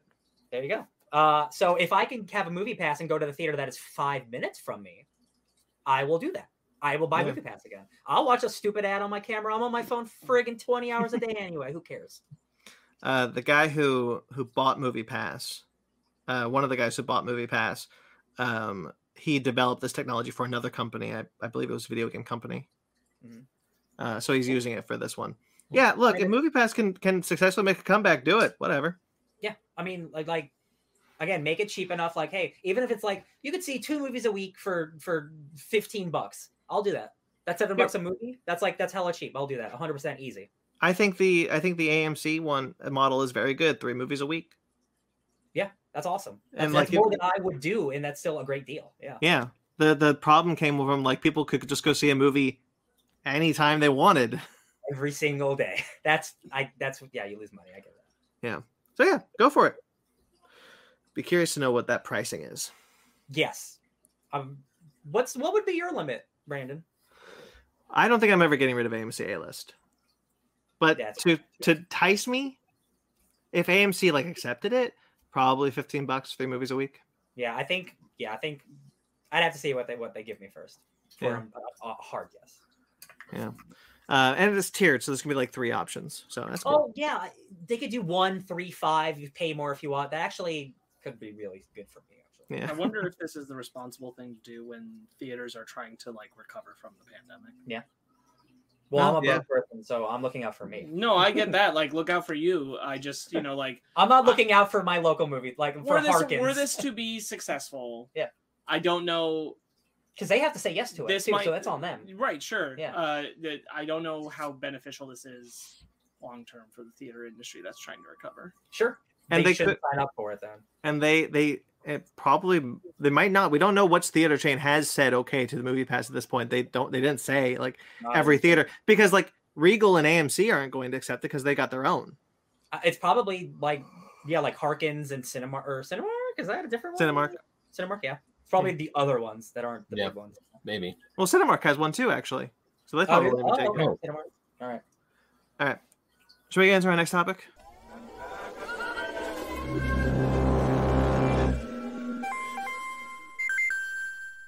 Welcome, gamers, to Basement Arcade Pause Menu, the show where we hit pause, sit back, and just chill. I'm your host, Ben Magnet. We have invaded the Fake Nerd Podcast because we are talking about the Nintendo Direct that happened this week. I am joined by my bros, Brandon T. McClure, No. Ryan Iliopoulos, and Sparks Whitty. So, gentlemen, how'd you guys enjoy the Nintendo Direct? Because, holy shit, my wallet and bank account are crying and they want to murder me. I legitimately thought he was going to end it with, "Gentlemen, start your engines." Nope. I'm cool. Like, I'm nowhere near as hype as you. Sorry. Well, I'm just Well, let's get into it. Why? I thought it was fantastic. I was almost interested in everything that they showed me. Brandon, did you want me to take the reins? Because I have the list up right here. If you got the list, do it. I don't want to read this. I got the list. Listen, So, let's start with Nintendo Switch Sports. As a bunch of us know, Wii Sports is the most popular Wii title ever. It was a pack-in title. It was essentially the game that sold the Wii, and it's coming back in a way with the Switch. And we got a gameplay trailer. There's a demo that's coming out that you can play 3 of the games, and it's coming out on April 29th. And I think this is going to sell so many more Switches, and so many people are going to get this game. I'm excited for this. If you didn't already have a Switch, like this will get all the casual people who had Wiis and made the Wii the most like high selling console of its time. Like this is like sports is a very fun casual game. Like if you like bowling and tennis, like it's a really good time. Like it's a good party game to have with your friends. Absolutely. Yeah. I was watching the Direct, and with of course bowling was like, I want to say bowling was the sports Wii Sports bread and butter. But then now you have games like I was a tennis guy. Yeah, you have the sword fighting one, you have badminton, you have so many others. It's just like, damn, that I'm pretty sure, because the Switch actually surpassed the Wii in sales right now. It beat the Wii in sales, and now this is probably just gonna make it even more. Mag in the chat, he mentioned Strikers is a shockingly surprise upset. We gotta save that one for later. Yeah, we're saving that one for later. I'm just gonna go down the list. Holy shit, this was a big one, gentlemen. You may remember about one of my wishes this year from the holiday special. Yes. About Mario Kart 9. We're not technically getting Mario Kart 9, but at the same time, I don't think we need Mario Kart 9, because instead we're getting a DLC bundle that includes 48 brand new, or not brand new, but 48 new tracks, which doubles the original lineup on the game cart that you can put in right now. And it's only like $25. Or if you $25. have the expansion pass, it's free. But that's like less than $2. That's less than $2 a track. And it's going to come out and also before we keep going, these tracks are not going to come out all at once. They're going to come out in waves, so we won't have the complete set of tracks until 2023. But when they do release a wave, it's going to be 8 tracks, so 2 brand new cups essentially. Yeah, you're getting them every couple months, but it's a lot of content. I think this is a better idea than making Mario Kart 9, because I haven't played as much recently Mario Kart 8, but that is a really good game. You don't need, if it's not broke, don't fix it. They're going the Smash model. They're making it a platform, absolutely. And that is the smartest thing they can do, because they are going to make so much more money selling $25 expansions and trying to sell a new game. 100%. Yeah. Because so many people already own the game. It's the highest brilliant. I was writing a piece for this for GoNintendo.com, because I honestly don't feel like we need a Mario Kart 9 at this moment. I mean, we might get one eventually, maybe when Nintendo makes a brand spanking new console, like that's the Switch 2 or whatever, the new next evolution of not for at least a couple years.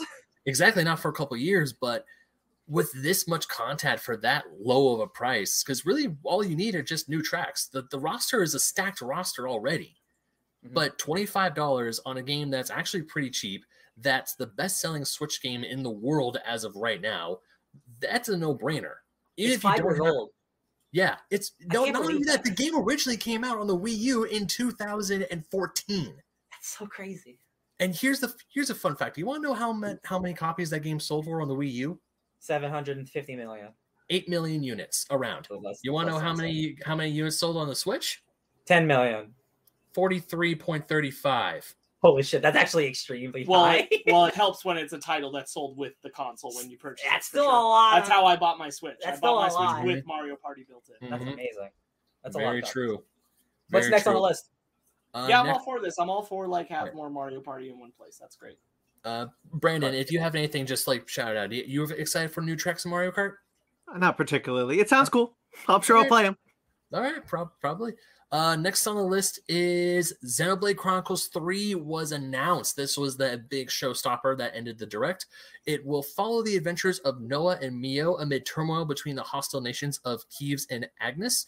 Xenoblade Chronicles 3 will also looks like it will connect to the futures of both the original Xenoblade game and Xenoblade Chronicles 2, and it's slated for a September 2022 release. So I know we haven't played these, Ben, but I know you thought this trailer was dope. Because you said, so how can I play 1 and 2? Because I also thought this trailer looked really dope, and I'm like, oh shit, I want to get into this franchise now. Because this looks really cool.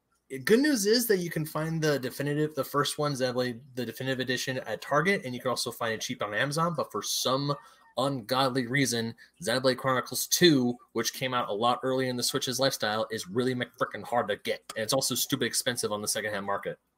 I don't know why, Ben. They'll McFrickin' do that to you. I don't know why, Ben. I've known you for a very long time, but every single time you say McFrickin', I always do a double take because I'm like, did he just? No, he did. He does this.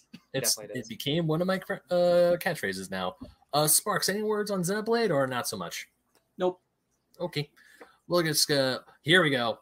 Mario Strikers. This is after Fire Emblem. This was a big showstopper because a year ago, our friend of the show, Patrick Brickhouse from the Retro Blast podcast, he was on the E3 episode with myself and Inga saying that he wants more Mario Strikers. The Mario sports games outside of golf and tennis have been silent. Oh, yeah. And we're getting a brand new one, and this looks gorgeous. So the thing that is so exciting about this one is because, like, there hasn't been another soccer game since the GameCube one, right, Ben? Is that correct? Okay. I want to say the Wii.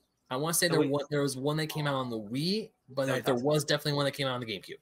Okay. No one talks about that one. But anyway, Strikers, what makes Strikers so cool is that, like, it is one of the only Mario like offshoots that has its own really unique, cool like style.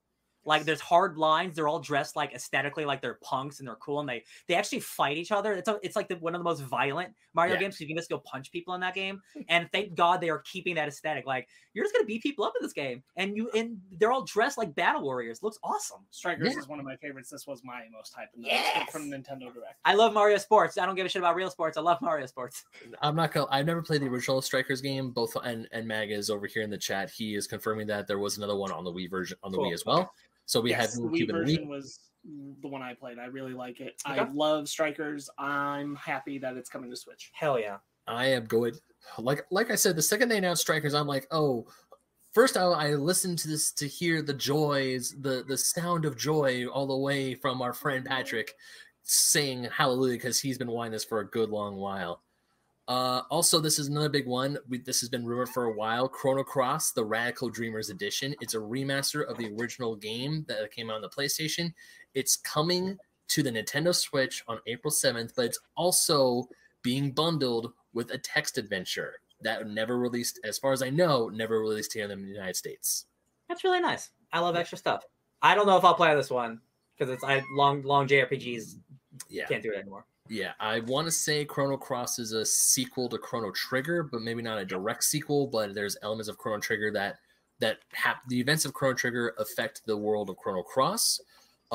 So many Chrono Trigger fans were stupid excited, and I'm happy for them. And I would like to play this, but I'm gonna hold off on this one for a while because I do have Chrono Trigger. I'm gonna play that first, and once I finally do, if I'm like, luckily it's coming out on the Switch, and it's like, cool, I'll be able to snag it, and I'm looking for. And also, I'm just happy that people get to. There's like we get the game, yes, but also we get something added that we never experienced before.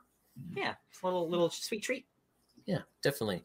Let's see. Portal is coming to the Switch. Portal 1 and 2. The official title is Portal Companion Collection, which I think is rad because hey, I'll buy those again. Portal is one of the greatest games of all time, and Portal 2 is also one of the greatest games of all time. And like those are Portal 2 is such a good co-op game. Mm-hmm. Playing it like on a Switch, like with friends, like that'd be great. On online co-op and stuff too. Like that's a good Switch game. I really like the online co-op for Portal 2. I thought that was really cool. Oh yeah, the game's great. Oh yeah, and now you can play on the go, which so many people, which is like one of the best things to have a Switch. And actually, those are one of like the best feeling games too. Like just in general, like I love those games. Yeah, I still remember when Portal like the height of Portal popularity, people were around Brandy, you might remember, see some people were just saying the cake is a lie. Like anytime someone mentioned cake. It's true. Let's see. What's the Splatoon 3, they showed off a new mode called Salmon Mode, which is coming to the game when it releases later. Wait. I can correct you. Ha! Salmon Run Mode. Salmon Run Mode. Thank you. Yeah. So Mode. I'm not a big Splatoon guy.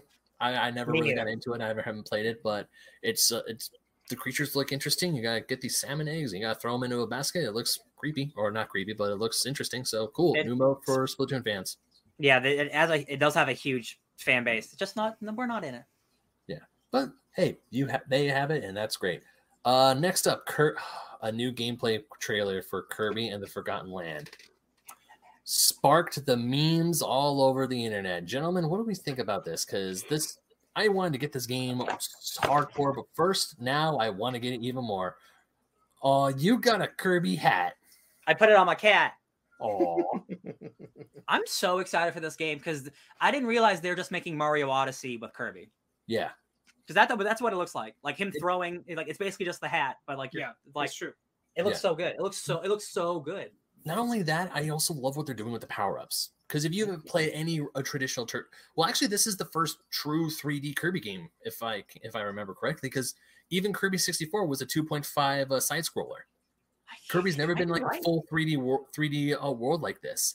His games have always been side scrollers or puzzle or other type of games. So the fact that they're changing the power-ups as you play through the game, I think that's a brilliant idea. Like you rescue more people, you get better power-ups. Yeah, it was fun to see. We talked about last week as one of our hype games that we're looking forward to. So yeah, cool to see more of Kirby. Oh yeah, cannot wait. Bring up Mag's comment real quick because that's also the thing I'm most excited about. Love the idea of Kirby building a town for Waddle Doos. Yeah, like you're building up this town for the people you rescue, and I'm like, a town builder in my post-apocalyptic Kirby game? What? It's a co-op game. Oh, really? Did I miss that? Yeah, one person plays as Kirby, the other person plays as a Waddle. Is it a Waddle Doo or Waddle Dee? No, whatever. Yes. Yeah, either one person plays as Kirby, the other plays as a little Waddle person. I love it. Yeah, moving down the list, a new Disney kart game is coming out, Disney Speedstorm. It's a free-to-play game that's coming later this year. Not a whole lot, just like a few screenshots of tracks. Designs also not a Switch exclusive. Yeah, not a Switch exclusive. This is the first time we've seen anything for it. Yeah, this is a free-to-play Mario Kart Disney clone. I'm okay. I mean, we got Mario Kart DLC coming out, so I'm like, that one's getting all my time and attention. Disney, I love you. You have made some pretty good kart racers in the past, but not this time. It's a free-to-play one where you buy the costumes and accessories for the characters you want. So if you're into that, that's cool.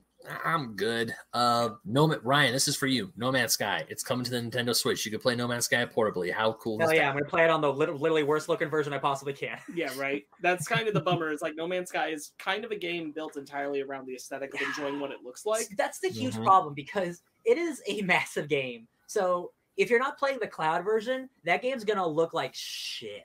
Yeah, I play Fortnite on my Switch, and it's really hard for me to do. Yeah, I have the PS5, and it's surprising that it's not the cloud version. It is a Switch version. So I'm just like, that game's got to be limited in some way because there's I played the PS5 upgraded version where that's the prettiest game you can see for thousands of miles. I'm happy that No Man's Sky is there for accessibility purposes of people who are want it on the Switch, and that's cool. It is not even close to the way I would prefer to play that game. The only way to play the game, then do it. But otherwise, play it on an old gen. Play it on a PS4 if you have to instead.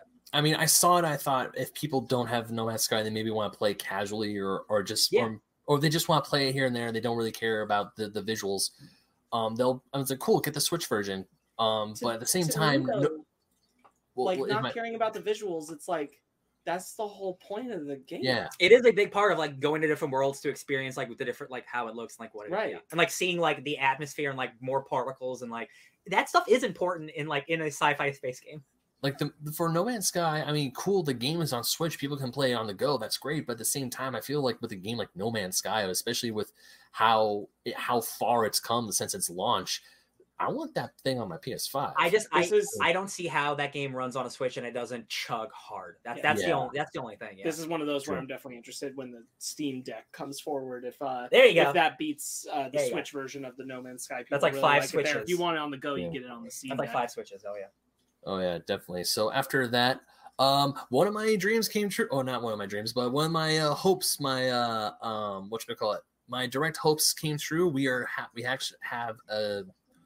actually have a release date. Come on, alcohol, calm the F down.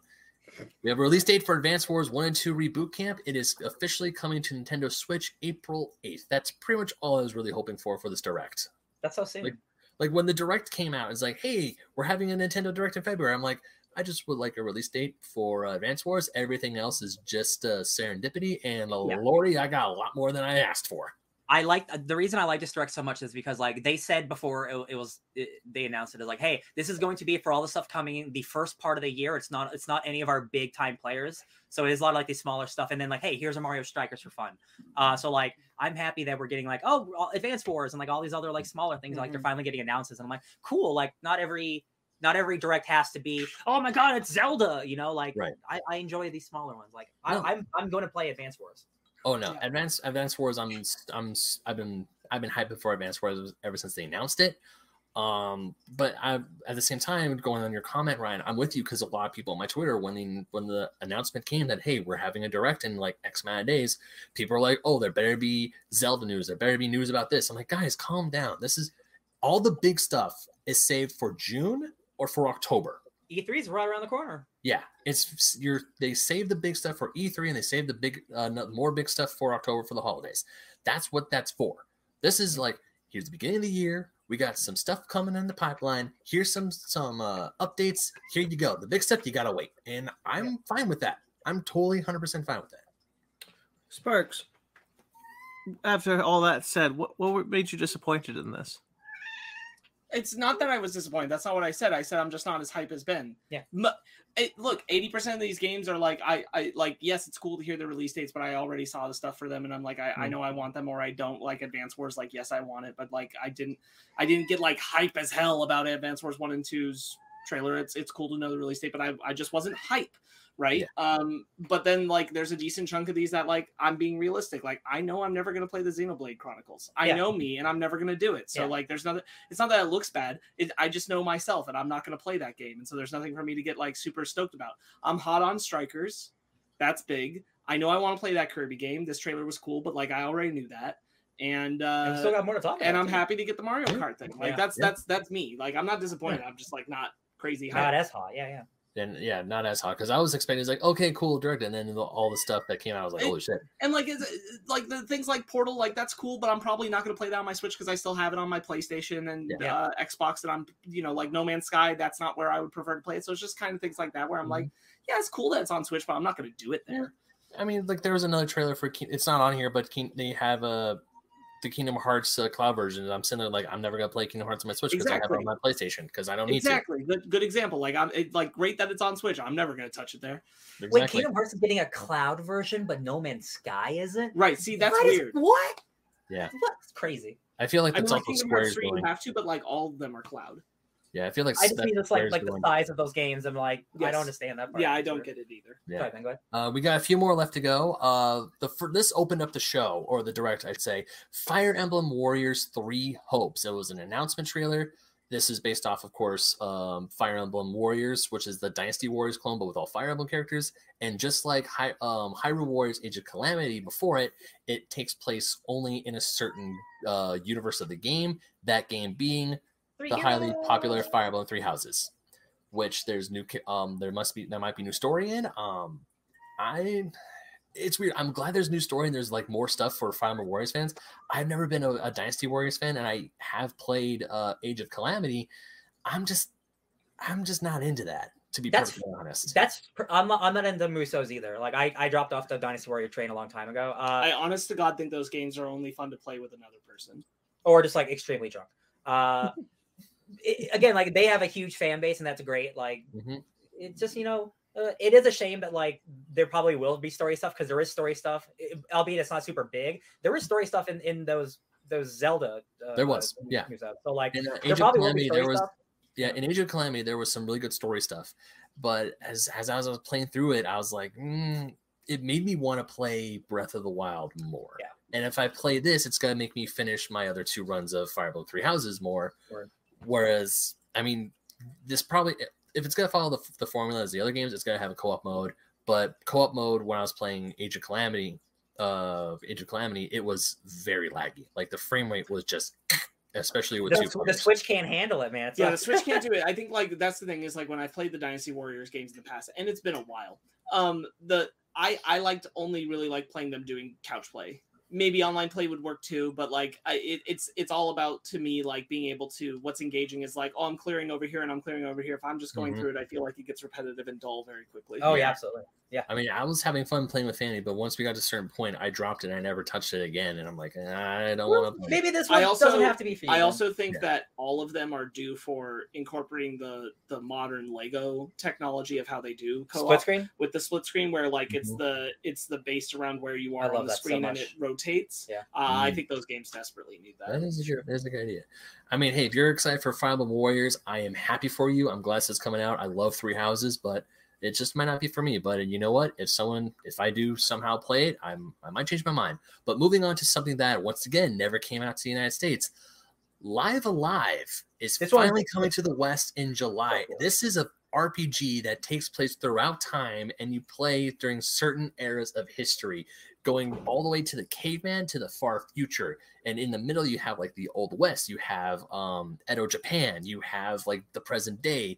This game it looks so cool.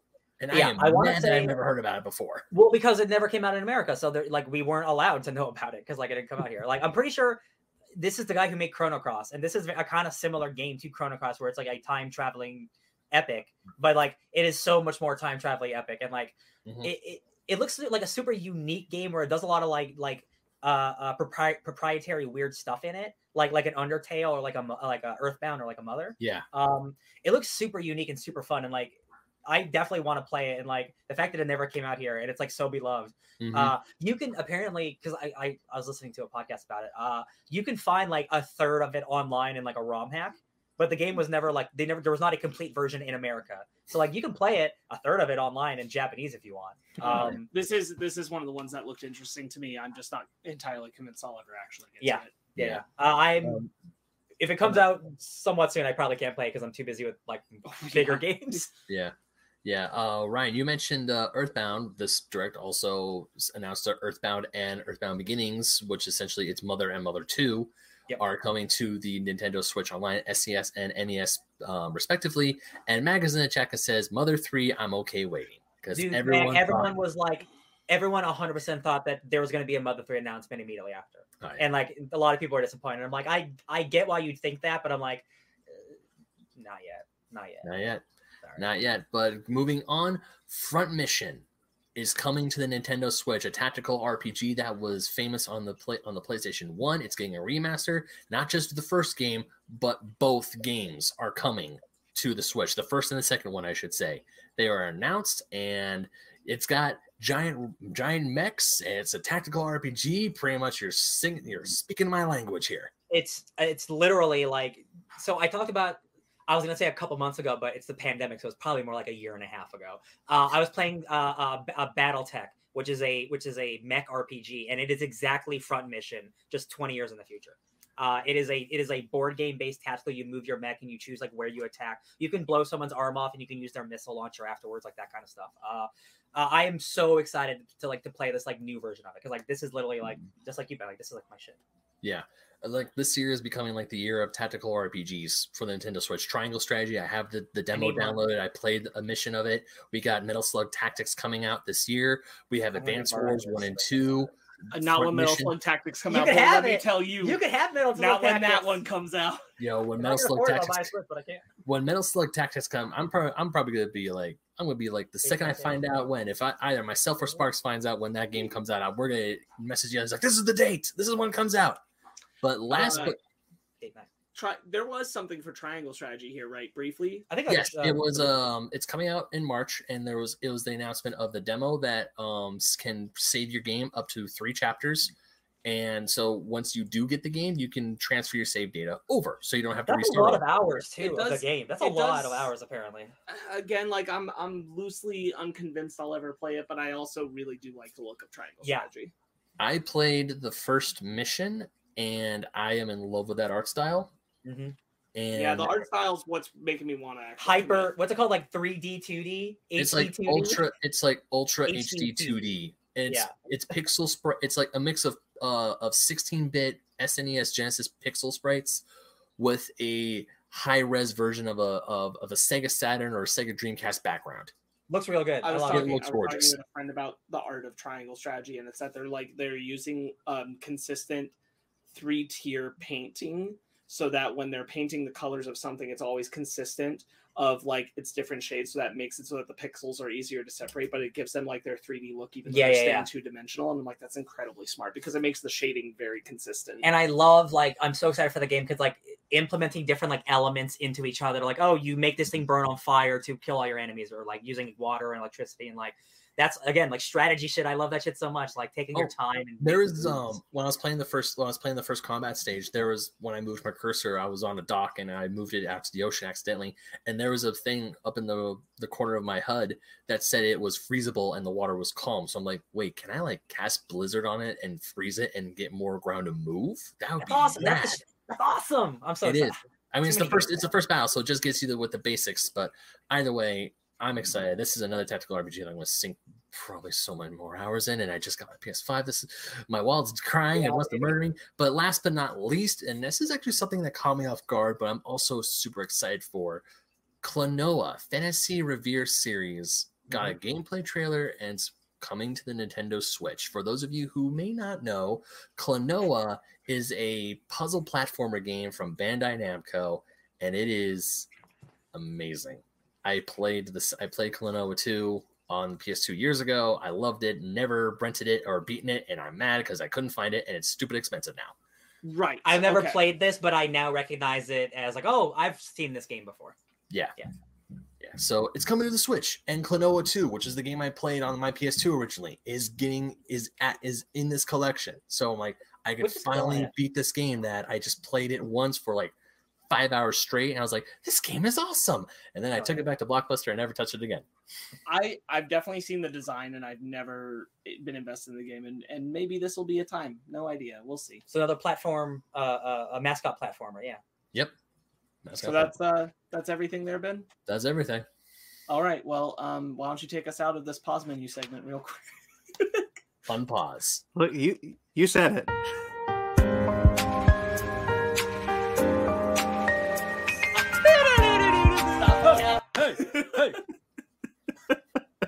Thank you for We that, had Brent. fun here. You're welcome. I'm back. Hi guys. Sparks and I were doing the Peacemaker dance for a second. We were. It was cute. I noticed. All right. Real quickly, I do want to talk about. We didn't talk about the Oscars, but I just wanted to say I'm really glad that Andrew Garfield and the Mitchells vs. Machines were both nominated for the things I thought they should be nominated, and that's really all I cared about. So cool. Yeah. For reasons I know, also that Mitchells vs. the Machines is nominated for Best Editing in an Animated Feature Film this year for the Eddie Awards. So, from the American Cinema Editors, good for them. Hell yeah, Eddie. Yeah, I really hope they clinch it. They're up against 3 Disney movies and a very powerful docu animated movie. It's weird. I think it's weird that Raya is up there. Oh, me too. Yeah. That movie's Luca good. and Encanto and Mitchells vs. the Machines, I get all. Oh Raya, I'm man, like, what a good come on, what a man. good list of movies though. Yeah. If it's not Mitchells vs. the Machines, I want it to be Luca. Those are two, But I want it to be Mitchells. those are two good movies. Yeah. Oh no, it's gotta be Mitchell's though. Yeah, Mitchell's is the one I'm rooting for. Mitchell's is the one I want to win it. Luca is, in my opinion, the clear like secondary. That movie's gorgeous. The only reason I could see them not giving it to Mitchell's because like they just won one for Spider-Man, which is not a good excuse. No. It's not a good excuse. Disney wins every year. No, I most know, of the I time. know, Like, but I'm just like some oh no, Sony. I don't know. Like I could see them doing some bullshit, but it's Yeah, Pixar has won every year except for a few times where Cars lost to Happy Feet. Someone lost to Spider-Verse, and then one more. I forgot the other one. I really hope it's Mitchell's. Mag is in the chat. He goes, Mitchell's, I agree, but no in the Oscars. Maybe they'll do us right this year. Nah, maybe. All right. One can hope. Okay, let's get into our trailers then. Trailer Park. What year of the Oscars is this, Brandon? Sorry, 69. 2022. No, I know, like the 87th. What 94th. 94th. I think so. You know, fool me 93 times. Shame on me. Legitimately, Sparks, I thought you were testing if I knew the year, and for a second, I didn't. You got there. You think I'm too mean to you? All right. The Wolf Among Us 2. Ben? Yeah? Did you hear that music? Yeah, I heard that music. Yeah. I heard that music, boy. That's the Proto Man. The Proto Man was in that trailer. Holy shit. He was like, yo, we got to listen to this song because it's dope. And then he showed me the track. That's a good song. That's a real good song. That song is about Dr. Light fighting Wily, who became a fascist leader? He told me. Yeah. That is off an album based off the creator of Mega Man? Yeah, Brandon, Light of the Night by the Proto Men, which I also believe you are familiar with, is in the Wolf Among Us 2 trailer. I am familiar with the song. I think so. I guess not. But it's Alright, probably cool. been a while since you heard it, but I'm pretty sure Michael shared it to you at the same time he shared it to me. I am very excited for this because I like that first game a whole lot. Me I too. really, really love the Telltale model of games. Like when they are done perfectly, that is my perfect video game. It is a perfect merger of like storytelling and gaming. Sure. So like, if this can like be good, like I'm so excited. It looks, excuse me, those Telltale games, like after a while they started to chug and started to not look good because they didn't change their engine for 10 years. And like this is a new studio, a new engine and stuff. So like it looks really good. It's unfortunate to be coming out after the Fables controversy, but like but like it's not tied. No, to, it's not. Which makes me feel better about it because Yeah. it's not Bill Willingham like doing it himself or anything. Right. I'm really excited for this to come out, for real. You guys know I was before I knew about the controversy, I was a huge fan of the Fables books. I have the entire graphic novel collection. I absolutely love those books, even though that Bill Willingham is a bit of a jerk. Hey, there can still be good stuff in those books. Yeah. There's good stuff in those books. Yeah. But I was definitely getting nervous that this was going to get canned at one point there. Because we stopped hearing about it. We stopped hearing Yeah. about it, We and I did. thought maybe that it's over. Maybe it's shelved. Maybe even this is after the all end. this, after all the stuff with Telltale, but I feel like because The Wolf Among Us, the first one, was the only the only Telltale game I played. Because to me, that just the setting, the characters, the way the story is, that is a perfect scenario for this type of game. Not to say that The Walking Dead isn't a good one, or the Guardians. The Walking of the Dead is Galaxy like the perfect example of choice and stuff mattering in a post-apocalypse. The Walking Dead one Yeah. probably is It's the the best best. Walking Dead in anything. It is the best piece of Walking Dead material, I think. Absolutely. There you go. That first game's a triumph. There you go. But The only one I played was the Jurassic Park one. there's a That's Jurassic not Park one? bad. It's from the earlier days. it's fine, It's pretty yeah. much like in the early days there was like Back to the Future and that. yeah. They They were getting to where they were getting now. it. They're all right. I will always appreciate the Jurassic Park Telltale game for picking up the story of the shaving Yeah. cream can. Mhm. I'm glad that's what the story's about. But yeah, it's not bad. It's just not on the level that Telltale got to later. Yeah. No, but I liked it when I played it, but that was Yeah, like I did ages too. ago. I did too. I'm not knocking it. I think it's an enjoyable one. I definitely think like Telltale perfected the model they were building well at the time. Either way, I'm excited. I'm looking forward to this. Oh yeah. Okay. Atomic Heart. I'm surprised you put this on here, and I'm glad you did. This looks like nightmares. Because this game looks insane. This it's like Russian BioShock to be reductive, but like it is a like cool open world like dystopian weird cyberpunk robot monster game. You have Dystopian in the sense that like it looks like you're in Utopia and then Yes. Utopia turns on you. yeah, like robots are like your servants, stuff like that, but things go really bad. There's like BioShock powers where like, you know, you have like thunder and like you can like freeze stuff in midair, and like the game looks gorgeous. And there's these enemies that are giant balls, like the enemy from Incredibles, the giant ball from Incredibles on the Mhm. droid, like this thing that can roll around really fast and then spring out its legs. And I'm like, that's horrifying. It's awesome. The enemies have faces that like come apart like in Oh, The like many teeth on the faces flapping around. Yeah. Ugh. And then there's also zombies in the game with like weird parasite. Plant like being things. Yeah. Like there's so much cool shit. Like this is like a really cool like Chernobyl like radioactive monster cyberpunk Russian and game. it looks like the intensity of the amount of enemies that can get onto you is like Doom level. Yeah. And you have like a gravity a hand. You can like pick things up and slam them down with telekinetic power. People. Yeah, it looks like You got a power glove. You got a power glove. It's so bad. It just looks really, Now really cool. we're playing with power. Wizard. Yeah, I just think it looks really cool, and I hope it lives up to like the hype that it's warranted. Like that's getting. It's getting a lot of serious hype because this trailer looks really cool. Yeah. It does. And I would probably echo a lot of what Ryan said because honestly, when I saw the trailer, I was like, this looks like BioShock, but not, and scarier because I really hate it when the robot's face goes back and you see the exoskeleton. I'm like, someone give me a shotgun because I'm getting Five Nights at Freddy's nightmares. I was about to say the same, like Ben's getting his Nights at Freddy's flashbacks. Yeah. Like, oh, Freddy! That stupid fox. I put this one on here for you, Ryan. Vikings Valhalla. Thank you. Yeah, this looks like good. This looks really good. I need to finish Vikings because it's got a lot of seasons, but like following Leif Erikson, happy Leif Erikson Day, everybody. I'm really excited. I just love Vikings. I love historical action, historical fiction. I'm all about it. It looks cool. I'd like to watch it someday. Yeah, and like I think it's like if you do want to jump into it, like it is tied to Vikings, but it is a different like time period, like not significant, but like Book of Boba Fett. Like Book of Boba Fett. Yeah, except I don't think 2 of the episodes will be focusing on the character from Vikings. Spoilers. You don't think? I don't think. I could be wrong. Maybe a precedent will be set. It's not really. It's not. I mean, it has to do with Vikings, but it doesn't have to do with Vikings. I've been hearing the song Valhalla Calling from Assassin's Creed Valhalla a lot around the internet recently. That song is rad. It makes me want to watch Viking shit. And now it's like, cool, I have Viking shit to watch now. I didn't even watch it, but there was a trailer for the new Assassin's Creed Valhalla DLC, which is about Valhalla coming. Oh, yeah. I saw that around. Yeah. Odin's there. When isn't he? Am I right? Men. Am I right? What's up? The movie. I'm not sure what this is about, but so it looks real cool quick, as shit. I got Garden of Eve vibes when we saw the tree. Sure. And the guy standing next to it. And then they did the coming soon at the end, and you clearly like hear some hissing and you see snake scales. So I'm like, okay, this is probably some like slightly biblical Adam and Eve paradigm kind of story.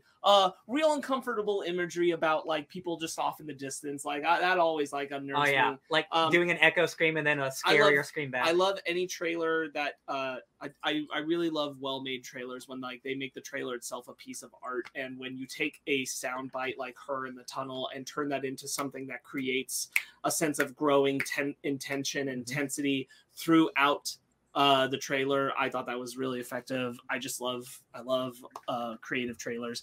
This looks really intriguing. I don't know what's happening, but I want to watch it. Well, I'm curious why it's called Men. Alex Garland is awesome. I know you guys haven't watched the TV series he did last year called Devs, but it's incredible. I think at least Brandon's seen Ex Machina. You've seen Ex Machina at least, so there you go. So you're familiar. Ben, have you seen Ex Machina? Oh boy, we gotta get to. We gotta get you into a party, man. Oscar Isaac dancing, baby. I really like Ex Machina. I just know the second I saw the A24 logo, and yeah. Ex Machina is the thing that made me realize my greatest fear is actually AI. It's a spooky one. I didn't know that's actually what my greatest fear was till I saw that movie, and I'm like, oh, I'm afraid of AI. Oh, the future is now. We should stop. Yes. Do I hear Terminator music in the background? Alice. Uh, The first of our Kiki Palmer duology. Yeah. This is based off a real story, so just to be clear, there is no supernatural event or anything that happens. This was a section where they were able to be secluded and kind of run things their own way. Like in the deep they south. kept running things the way they ran in the 1800s, and she escapes. Yeah. So, and learns like what the world is Annabelle? like on the outside. Huh? Well, right. So Annabellum is why Sparks said there's no supernatural anything happening, because that Right, was Annabellum had like a supernatural thing. I'm saying like what he did is that he basically isolated and kept things running as if it was still the 1800s, and isolated all these people out from the world, so they didn't know like the Amish, what the modern world Mm-hmm. was like anymore. They didn't know that they were free under the law. Right. Yeah. Yeah, so kind of like Annabelle, but instead Yeah. of people kidnapping him to take him to this plantation, Yes, they except they this really blew up- happened. This really Yeah. happened. Oh, shit. Right. When This it is a says true inspired by story. true events, this really happened. Yeah. In our country, this really And occurred. then she goes and she gets revenge. She meets a nice man who helps her out. She gets a kick-ass new haircut and new wardrobe. She's like, I'm gonna get some revenge on some other effers. Yeah. I do think this trailer is awesome. I do think they showed us a little too much. Yes. Because it's not like because like I didn't need to know that she wins in the end. That she puts like they show us like what she does to the dude. And like I wish I would have like seen this in the movie, but it's still enough to be revealed, I'm sure.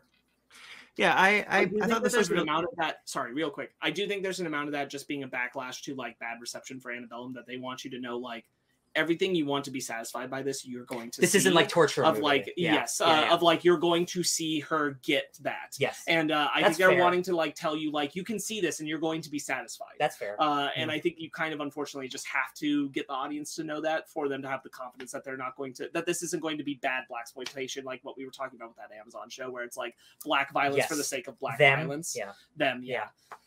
yeah. This looks. I really like how this is filmed. I think this looks like a really pretty movie. I'm glad that a movie like this is being made because I didn't know about this event, and now I do. Right, it's So- another like Tulsa situation. Yeah, Watchmen. Yeah. With, Watchmen, where like it is important that everybody knows, and like it's unfortunate that it's very easy to kind of brush off the like, oh yeah, true events, like that people will have to know like that this is a real story, and I hope that it does deliver on that kind of weight by it. I'm really excited for Johnny Lee Miller that he's playing the bad guy. I think God, that's he looks great. so spooky. He looks real uncomfortable. Yeah. Is he also? Sorry, I apologize for interrupting, but is he also playing Joe Exotic in the Peacock original Joe versus Carol? I don't know. Ooh, No, I I don't don't think think so. so. Okay, That's not Because him. that That's name- He somebody- would have been a really good one. If Actually, you Ben, were yeah. playing him, I think I'd want to watch that show because I really like Johnny Watch Lee it be Miller. him I'm pretty now. sure it's not Because him. I know Kate McKinnon is playing Carol Baskin because they were showing clips of it throughout the Super Bowl today. No, it's John Cameron Mitchell. Oh, That's okay. okay. Okay. Either way, he looks good as Joe Exotic. He is funny. He's not enough to make me want to like go watch that show. Whereas like Johnny Lee Miller, that would be weird. I really wonder how he It's would like that's do unexpected Joe Exotic. Yeah, that, because that he's would, not like a that would comedian. pull me in because that's an unusual stance for him to do. I was more interested in the Nicolas Cage Joe Exotic project that they canceled. Oh yeah, So I mean, was I. who isn't interested in anything that Cage does, honestly, True. on some level. So Truly. like, yeah, I'm really glad that they are making this movie. I hope that it lands. I hope that I do hope that there's a lot to value in it. I does seem like they're trying to make it very clear that this is going to be like a satisfying story, that this isn't going to again like feature that kind of black violence utilized poorly, but trying to actually tell something important. And I hope that lands because that's a lot of the problems that were there with them and Antebellum. Yeah. Firestarter. Firestarter, twisted Firestarter. I didn't want this remake when I'd heard about it because I thought the original Firestarter was perfectly good. But now, But I am really pleased to see that this in no way looks like just a remake of the original, but something wholly like new as far as the imagination of how it is being presented. And I'm all for it. I love the premise. It's like a secret X-Men story. It's about like the parents dealing with the child coming to terms with their mutation. But like, like the kid looks so good, and like the fire looks really good, and like I love Zac Efron so much. In the context of the Stephen King things, this is supposed to be another kid with the shine. The Shine, yeah. It's just it's being adapted and brought out of her in a different way than it's been with like the other characters we've seen Danny in film. Yeah, same thing with Carrie. Carrie's also supposed to have the shine, and it kind of comes through differently. So this is Chloe Grace Moretz. Yes, this is for this girl, her version of what's happening, and Carrie being a good comparison when the Carrie remake came out. As much as I love Julianne Moore and I love Chloe Grace Moretz, and I went and saw that movie and I was happy to see it, and I'm glad that it had a female director and everything. Like it still kind of just was doing the movie again and having read original. Having read the book, I'm like, there's a lot more you could have done that the original movie didn't do. This looks like this is actually taking a lot of strides to not just do the original movie again, and I'm very thankful for it. And like in like they make it feel like it's like a superhero movie. They even say like she could be the first superhero. Yeah. So they're definitely posing it as not The Shining. But she which kind of is moving. She's kind of moving into a supervillain role with all that anger because. But you mentioned the fire way back, and I've been trying to say that the reason why the fire to me looks very good is because it's mostly practical. Right. That's amazing. Yeah. And that's I- really cool. Some of it, like on the arms, you can tell, but I'm like, man, is that little girl really on fire? Holy shit! There's just when the original was made, they had no way to do like a lot of the effects of like the low level heat intensity rising, like things are in an oven around you. They're so good that, in this that is being trailer. done in like the heat waves, like Yeah. just the visualization in a lot of the sequences. It's just not Like the things door that they did in bubbling. the original at all. So I am grateful that like this feels like a complete new reimagining of what this Like what the- this story was. You can see like the heat waves like attack people. Yes, Like, yeah. attack that one That's guy. awesome. Yeah, I'm all for it. It And, looks like- really good, and I like this cast. Like this, like producer of Invisible Man can mean a lot of things, but like Blumhouse, like this feels like this is the right move for them to make like Firestarter like in this way, like the Invisible Man new approach. Like for sure. I think this looks really good. Like surprisingly, I'm super into this. Yeah. Again, I'll watch anything with Mr. Efron. And this is a Stephen King one, right? Yeah. This is a Stephen King book, yeah. So this is a new adaptation, and I haven't read this one, so I can't say if it's like bringing more pieces in from the book. Well, Ben has. Ben, could you tell me, is this bringing more pieces? I in from feel the like book it's than the been original way film? too long for that joke. It's been too long since that joke made an appearance on the show. It has. It's due for a resurgence. Ben Magnus, Stephen King's best friend. Can you tell me, does this look like it's bringing in more elements that are original to the book than the original film did? Firestarter, Twisted Firestarter. Yeah, why don't you find out? All right. Thanks, Ben. He doesn't want to spoil it for you. We Maybe need to spoil make a logo and music cue for this. What's next? I'm doing this. The Adam Project. Oh yeah. Definitely looks like it has money behind it. Wait, hold on.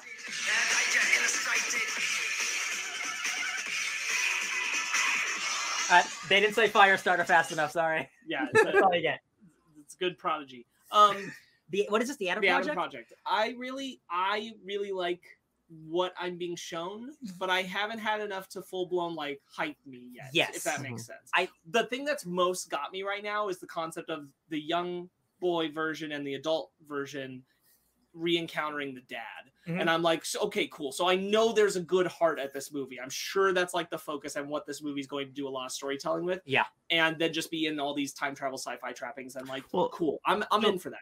So for me, this is actually one of my most anticipated, and not like top 5, but like it's up there. Like the idea that like, for me, this is Sean Levy, right? He's done Date Night, Real Steel, Free Guy just last year. I love all these movies, so I'm very much looking forward to. It's got his name on. He's directing. I'm very much looking forward to another Sean Levy film. And I did really like what we're seeing. I agree with Sparks seeing that heart, but like his name directing this is the one that's got me like, yes, I want to see another Sean Levy movie. Sure, and Yeah. I am happy because it is Sean Levy behind the wheel. I'm just saying like what's been shown to me so far hasn't got me to like full blown hype. I'm Yeah. definitely interested. I do want to see it. There's an element I'm not seeing yet in this trailer, which is fine because it's the first trailer. Yeah. That's not quite hooking me yet. Yeah, like I'm liking all the elements that are presented, but like it's not giving me enough. And like the trailer, it's trying really hard to sell you on like this is a big epic movie because the music is going so hard, like really hard, Look, really hard. more than anything, I'm just really happy that the couple from 13 Going on 30 made it and had a kid. It's a slide sequel to 13 Going on 30, so I'll always accept it for that. Yeah, like it looks cool. I just like I need to know this isn't just like another Netflix. Yes, no. It's just another. They got a bunch of famous people to be in this Netflix movie, which it looks like more than that. But I need to see it. I think what Sparks is hitting on is something that Sean Levy has proven very, very good. Is like the heart of the film is there, and we see it in this trailer. And so like if that's there, then it will be something. It's probably not as big or grand or epic as the trailers are trying to make you think it is. Probably much more like character focused. Kind of in the same way that Free Guy was, even though the Free Guy was very much kind of this big epic, but there's still like character focused. Absolutely, like Free Guy was a smaller movie than the trailers even let on, but like there's specifically a shot where just like the music's going so hard and he's doing a thing with his double lightsaber. I'm like, they're really trying to sell you on this movie really hard. As like big action trailers do. So like again, like I do, the heart is there. I will need to see the second trailer to see like, but is everything else there for me? Because so far I don't know. Not sure. Sure. Ben, Jurassic. Thought? None at all. No, I'm just gonna echo what pretty much what you guys said. I mean, Okay, I just wanted I'm to looking. know because No, I'm looking forward to the Adam Project. It looks good. I like the scene where it's like, wait, you're me. It's like I was you. It's like I don't, for some reason, like I like that part. looks like a calmer turn for Ryan I Reynolds will say too. the thing that it did convince me of this trailer is that Ryan Reynolds and that kid already have very good chemistry. Yeah. They very clearly play off each other well, and I'm happy for that. Yeah. All right, Jurassic World Dominion, the third Jurassic Park. Ryan ain't happy. I'll let you know that right now. I can tell. I'd like to know why. I'll go first. We can get to Ryan. Drew, I like the concepts on display as far as like, you know, we got dinosaurs in the real world. This was the promise of Fallen Kingdom, and so like now we're doing it, and I'm like, get the visualization of that, the fact that we're not just back on the island, a lot of the dinosaurs that we're seeing, I'm like, I'm all for these things. I think that's cool. I don't know what the story is, so it's hard for me to get into it because I don't know what's actually happening. They showed me a lot of flashy things, and not every flashy thing works for me because like showing me Chris Pratt in these movies anymore does nothing for me. I've seen 2 movies of him and I still don't give a shit about that character. Bryce Dallas Howard a little bit more, but mostly because I like Bryce Dallas Howard more, not because that character has left a big impact on me. I'm excited to see new dinosaur designs. That's always cool. Especially these ones that are trying to incorporate a lot of like the like now more scientific understanding of what we believe dinosaurs look like. I'm all for it. There's some really cool action pieces, and it's undeniably nice to see the trio from the original Jurassic Park back together. Same clothes and everything. That part maybe threw me off a little bit. I'm a little irked that they're all just kind of in their exact same costumes again somehow. You don't change your clothing trailer. 30 years after, you know. Well, I guess that's a fair point, but no, that's a joke. But really, end of the day, like what it comes down to is that I'm definitely intrigued because I'm intrigued by the concept, but I don't know what the story is right now, and so it's not 100%. I'm going to see it, so like it's dinosaurs. It doesn't really matter, I guess. Yeah, I guess it doesn't really matter. Really, we're all going to see it anyway, right? So you're not into this. I just don't think it looks like this is like there's no color. Famous character from the franchise. It's me, famous character from the franchise. Let's go do this thing on a green screen real quick. Cool. That's how you introduce your characters, by saying their names. I don't care about the main characters of this franchise. There are some cool shots in this movie, but every Jurassic Park movie has cool shots because dinosaurs are inherently cool. I was talking to Sparks about this. It really bums me out that Jurassic Park is the only franchise that has dinosaurs. We don't get any other dinosaur movies. So we are forced to accept these movies for what they are instead of asking for better movies. Because we get 1,000 dragon movies, 1,000 vampire movies, but we only get these movies because Jurassic Park somehow has a stranglehold on the dinosaur franchise. So I'm happy for everyone who gets to see more dinosaurs. The story here, cool. They've made another bigger T-Rex. Cool. Are you guys happy about a bigger T-Rex? Well, it's not a hybrid this time because they said they're not doing the hybrids again. Oh, that makes me feel better about it then. That's me. No, like a lot of people are super excited. Like I know this franchise left me 2 movies ago, which is fine. I really like this. I'm very honestly, I'm very excited. It's one of my most anticipated at this point. I really liked what I was seeing.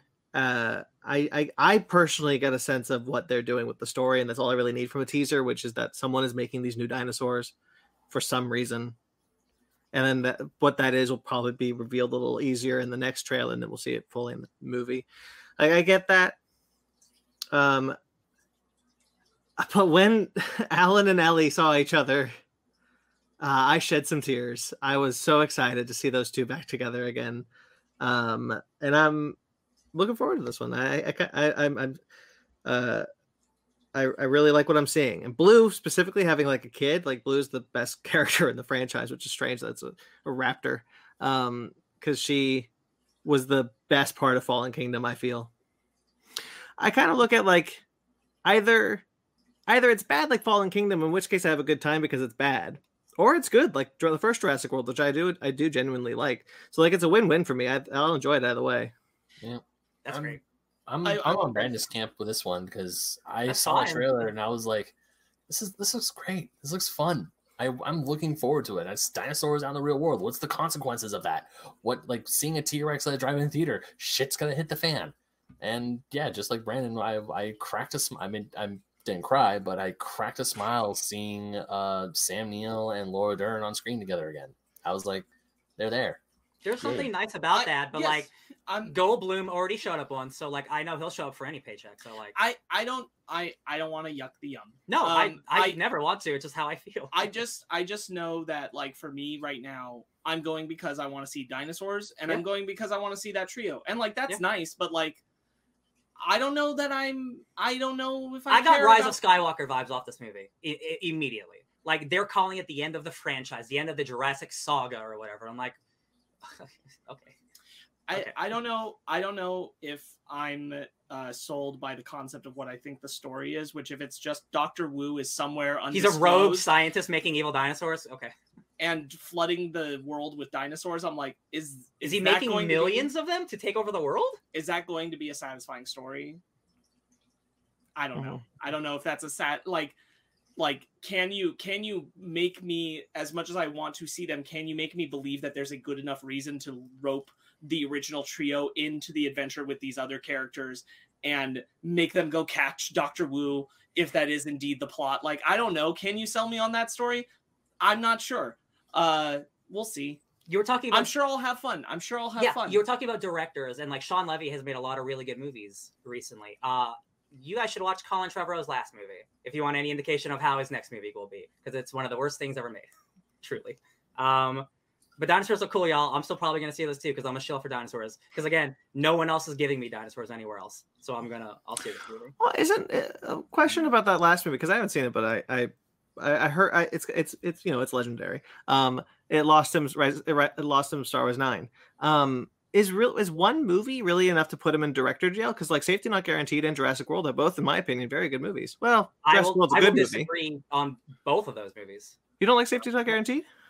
It's based off a true story of someone's real life drama that killed somebody. So I think that movie is really insensitive. Oh, I don't know that. I'm sorry. Yeah. Well, I mean, of course, like you don't know these things until you know them. So like that was a movie that never should have got made, in my opinion. Yeah. Lightyear. My most anticipated movie of the year because we saw Zurg, baby. I'm all here for this it. This movie looks so sick. You saw Zurg. Like it's we don't get like, besides that it's like a good looking Pixar movie, we don't just get any animated sci-fi movies of this scale. Like the closest thing is something like a Star Wars, because that's like all CGI, right? Like we don't get big like Wall-E. Yeah, that's Pixar. Mm-hmm. Like this just looks super fun, and it's like like Zurg robots, and like Chris Evans sounds awesome. Like he's not doing a Tim Allen, but he's got the cadence of Lightyear. He's got like the tone. Like he says one line of like, it's a really big robot. I'm like, oh my God, it's like almost like Tim Allen. Just a massive robot. Yeah, very Tim Allen. I'm like, oh my God, like I like that first trailer. But like but this trailer really sold me hard. Like I don't like Socks. I don't like the cat robot, but like everything else about this trailer like just ruled for me. I actually do like Socks. I thought Socks is funny. That's great. Yeah. Socks is another I was really intrigued because both Megan and I, the first time we watched it, that first line that Socks says, we both went, is that Tom Hanks?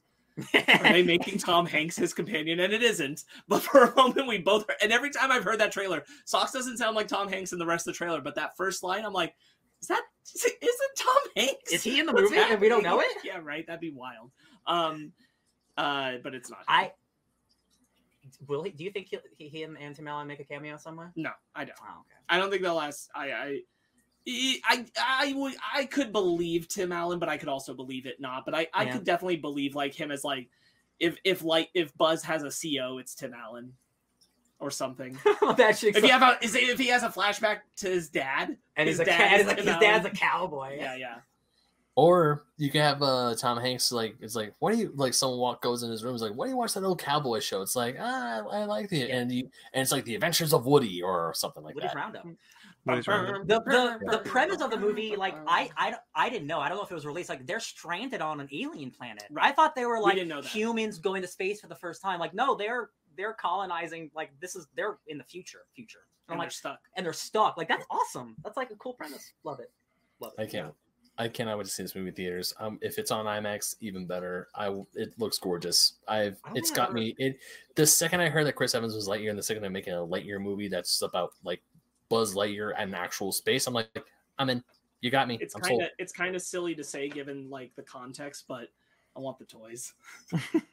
the new toys. No, that like will be like the new Of like. course, I'm gonna want it. That big dumb Zerg robot. Yes, I'm gonna want that. Holy not the shit! only one. Do I already have Zerg? Of course. Yeah, I but you do. don't have this there. No, I don't. They'll make. Oh my god, he's gonna look so cool. Oh my god. Sparks, you're not the only one.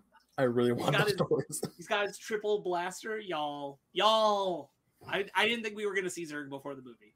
I really didn't. I thought they were gonna keep it like very vague, but the fact that we got like a full good look at him more than once in this, I'm like, oh boy. This looks like a really, again, like outside of the like Pixar like IP of it, like it's just a dope looking space movie. And there's like a cool sci-fi movie. And it's got solid comedy. You got like the guy who's like, we're all counting on you. And he's like, yeah, right, gotcha. Brandon, you haven't really said much about this one yet. Oh, I wish I was hoping you would ask that question, but in a different phrase because of the next trailer. No, I'm very excited for this one. This is probably my most anticipated of the year. Like you guys said, I love science fiction. I love big, crazy science fiction, and this just looks like a science fiction movie. Pixar movies always look gorgeous, but this looks like beautiful. Yeah. And like again, like they've been like doing different styles for all like the newer movies too. All the different environments. Like this might be one of the most like insane amount of like different locations we're gonna get in a Pixar movie ever. Because again, like it's mostly like Earth-based stuff. They always right. Yeah. This is. I saw this trailer a couple times, and at the end of it, I said, "This is exactly the movie I wanted." When years later, we're like, "We're gonna do a Lightyear spin-off movie that's just going to be the movie within the movie." I'm like, yes, and it has to be da da da da da, and like it's da da da da da. It's everything that I wanted from this movie. The next they're gonna make like an animated Woody movie, but it's gonna be Django Unchained but with Woody or something weird crazy. It's gonna be the Woody reboot. It'll be what? The gritty Woody reboot. Yeah. There's a snake in my boot. I'm so pleased. I think it looks so good. Yeah, I think it. I'm so happy. That ship design, I'm gonna want that ship. Oh, God. I'm gonna change the order of these. We're in the Super Bowl trailers now. Oh shit! Which at least one of them like actually didn't come out with the Super Bowl. Came out earlier this week. Just like Jurassic World. And the Adam Project. Yep. So the DC movies trailer. Yeah, that's the one. It wasn't until this was released that I went, holy shit, there's actually, we talked about it last week, but I'm like, there's 4 DC movies this year. That's bananas. Jesus. One's very, like less than a month. Yeah. I'll be honest with y'all. I'm not excited for one of them, but all of these got me hyped more for all of the movies. Yeah. Even the bad one. Even the one scene of the Flash with the goggles, I'm like, I kind of liked it. That looked cool. I was the man. The Black Adam one surprised me the most because like I thought I'd be like super excited for like Aquaman, which I am, but like the Black Adam one was like Hawkman, Dr. Fate, Pierce Brosnan looking fine as Dr. Fate. It's just a JSA movie in the and I'm the Atom Smasher and that iconic costume. Oh man, I'm so excited. Growing bigger in the buildings, like that's a good shot. This looks like a well shot movie. Handsome people everywhere. Really cool. Really cool. I didn't expect them to show all those people. I will say I'm a little nervous already that we're going to make Black Adam a hero immediately. Me too. They are. Oh, me too. The way that Dr. Fate's talking to him, I'm like, well, I don't know if you know it, guys, but the hierarchy of the DC universe is about to change. Yeah, but I always thought that meant that he was just going to beat the shit out of the heroes. No, what it means is it's about drive. It's about power. He is going to be, unfortunately, like an anti-hero. He will still be like, I'm aggressive, but like I'm a hero. When I saw this trailer dropped, it was with The Rock's tweet, and I was like, did he? Oh, he did say, and the hierarchy of the hierarchy of power in the DC universe will change. I go, you got it. You had to do it. You had to do it. He needs you to know about the hierarchy. So Batman's coming out soon. Like I didn't need to see any more. Pretty bold to make threats for a bunch of actors that aren't even present in that franchise anymore. Oh, jeez. Right. So Batman, where you at? Superman is like, nobody knows. Henry Cavill's just in his Witcher uniform, like I want to be there. That's right. So we got Batman coming soon. Obviously, looks great. Super excited. After that, it's Flash. Yes, I believe so. Yeah, Michael Keaton still being there. I think is Black Adam before? I don't remember anymore. No, I don't think Black Adam's before Flash. I think it's after. I think it's after, and then it's Aquaman. I thought it was before because we definitely got more Black Adam footage so far than we did. Flash. We did. Yeah, I thought there is a Flash. There is a Flash There's a Flash trailer though. Well, because right, but Flash was still filming when Black Adam was done. So I'll tell you right now. Baby. Anyway, Black Adam July, The Flash November. Hmm. Crazy. But man, And then we're getting Aquaman- Flash and then- Aquaman right back to back. And then Aquaman in December. and then Avatar too. So I'm going to ask you guys a question I asked Ryan, which is, if Flash does reset the universe, does Aquaman 2 take place in the reset universe or the pre-reset universe? No, I can't. I gotta zip back up. I don't Zip want it to. back I up. don't want to Guys, have we know this changes are conversation. coming because Batgirl is also set with J.K. Simmons, Commissioner Gordon, but it has Michael And Keaton. Michael Batman. Keaton as Batman. This Wow. universe gives me a headache. If they're gonna do it right, they're gonna do it chronological, so it will take place in a new universe. But it won't. Bold. Here's my answer. My answer is Aquaman 2. The whole entire movie takes place before the Flash reset. However, the post-credits scene establishes the Flash reset. No. because nothing in Aquaman will really change. Well, no. He'll just be like, wait, what happened? It'll be like a wave, and like the green will turn to like a darker green. Like, oh, okay, cool. And Amber Heard will change to Johnny Depp before our eyes. Why are you looking at me, Way Arthur? What's wrong? All right. I'm excited. Like, even again, like I know we're all like not excited for the Flash, but like I did 4 DC movies are coming out this year, and like 3 of them look pretty sweet. The hypest of the hype I got was that when Hawkman stretched those Oh, big ass wings. shit, dude. Aldous Hodge. Dude, I'm he so worked, happy for he him. worked out so hard. I'm so happy for him. Hell He yeah. didn't The have to most- do that much working out. I saw that butt in the Invisible Man. Good workout butt. I saw Dr. Fate, like both shots of Dr. Fate, like the Pierce Brosnan one and then him in the costume. I was like, oh man. Yeah. Oh man. Like Adam Smasher is a guy who grows, and like a Cyclone is a person who makes cyclones. Like Dr. Fate is a Doctor Strange where he does crazy magical shit. So like The guys, Lord the of hierarchy- Order. the hierarchy of the DC universe is about to change. Yeah, it's gonna be Superman and Batman are down here now. It's Black Adam, and then right up here is Peacemaker. Yeah. The hierarchy. Sonic the Falcon, Hedgehog. I didn't even see him. Sorry, what? Sonic the Hedgehog too. Yeah, baby, big robot, Ben. The big robot at the end, which is the final boss fight of Sonic 2. You got Sonic and Knuckles fighting for the Master Emerald in the middle, which is a classic Sonic the Hedgehog. You see the Master Emerald, you see him clashing heads, which is just like a cub, which is like Guys, this is how I feel like I would have felt if when Dragon Ball Evolution was being marketed, it had actually looked like Dragon Ball. Well, yeah. Like, I'm like, yo, you just like did it. You just did it. Does- you did the thing. Does he turn into Supersonic in this? yes. I'm gonna say yes. I'm gonna say yes. I'm gonna I say they're think not that- gonna wait till my instinct says no. my mind's telling me no. But I'm my thinking a little body. bit more about it. I'm like, maybe I'm One- gonna go middle of the road. I'm gonna say he You grabs. centrist. I'm gonna say he grabs an emerald to help boost his power, but he doesn't. So he become goes supersonic. Kaioken. Right. Okay, I'm super saying he's Kaioken. Okay, all right. I'm gonna say it. Oh, You gotta do Kaioken first because you gotta like tease up what's no, I coming. get it. I get it. But I will say it's him and Knuckles. They both like take an emerald piece. They both get superpower. They both fight big robot stuff. No, they do. Or in the Sonic games. Okay, so fun fact: Sonic the Hedgehog 2, the actual Genesis game, first game to have Supersonic. If you collect all 7 emeralds and you get 50 rings, you hit a button, you become Supersonic. I'm sorry. Are you explaining it to me or are you explaining it to him? To the audience. Yeah. Okay. Not No, me. he's explaining it to Willem Dafoe. Yeah, to Willem Dafoe. So Tell me more, honey. I'm also trying to give my reason as to why I think Sonic is gonna go supersonic in this movie. Yeah, Because if we're having like the robot, we're also having Gun, which is from the Adventure series. But if they're If our world ever turns into Ready Player One, I'm teaming up with Ben. I guess here's my reasoning because I'm not entirely convinced the Chaos Emeralds are in this movie. we do see I the Master think Emerald, but Mike- you're right, we we said don't that's see the right. Chaos Emerald. Exactly. Yeah, I think yeah. we might just get the Master Emerald. That's Okay. yeah. But But- you can't turn- But I could see them channeling the power of the Master Emerald, Kaioken style, not getting super form yet, but getting teased like, yo, now there's 7 Chaos Emeralds out there. Something That's could the happen. cliffhanger. I can That's see the that. next one. And I'm excited for this movie. All right, so question. All right, yeah, question 2. It hasn't been in Here's any of the reason. marketing, but Real quick. Sorry, Ben. Real quick. The only reason I think that is because I think if they do want to keep this movie relatively simple and straightforward, as much as they are trying to put stuff in it, the Master Homeworld is already a MacGuffin. I don't think they're going to introduce 7 more MacGuffins. That's True. that's true. okay, understand. Yeah. Yeah, and the thing, and Eggman needs, or Robotnik needs.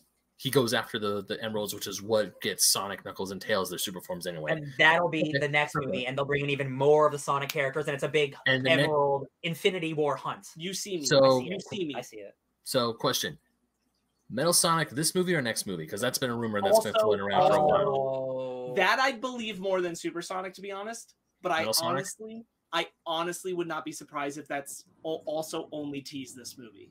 I'm okay with the what tease. what if the villain? Because I'm not convinced.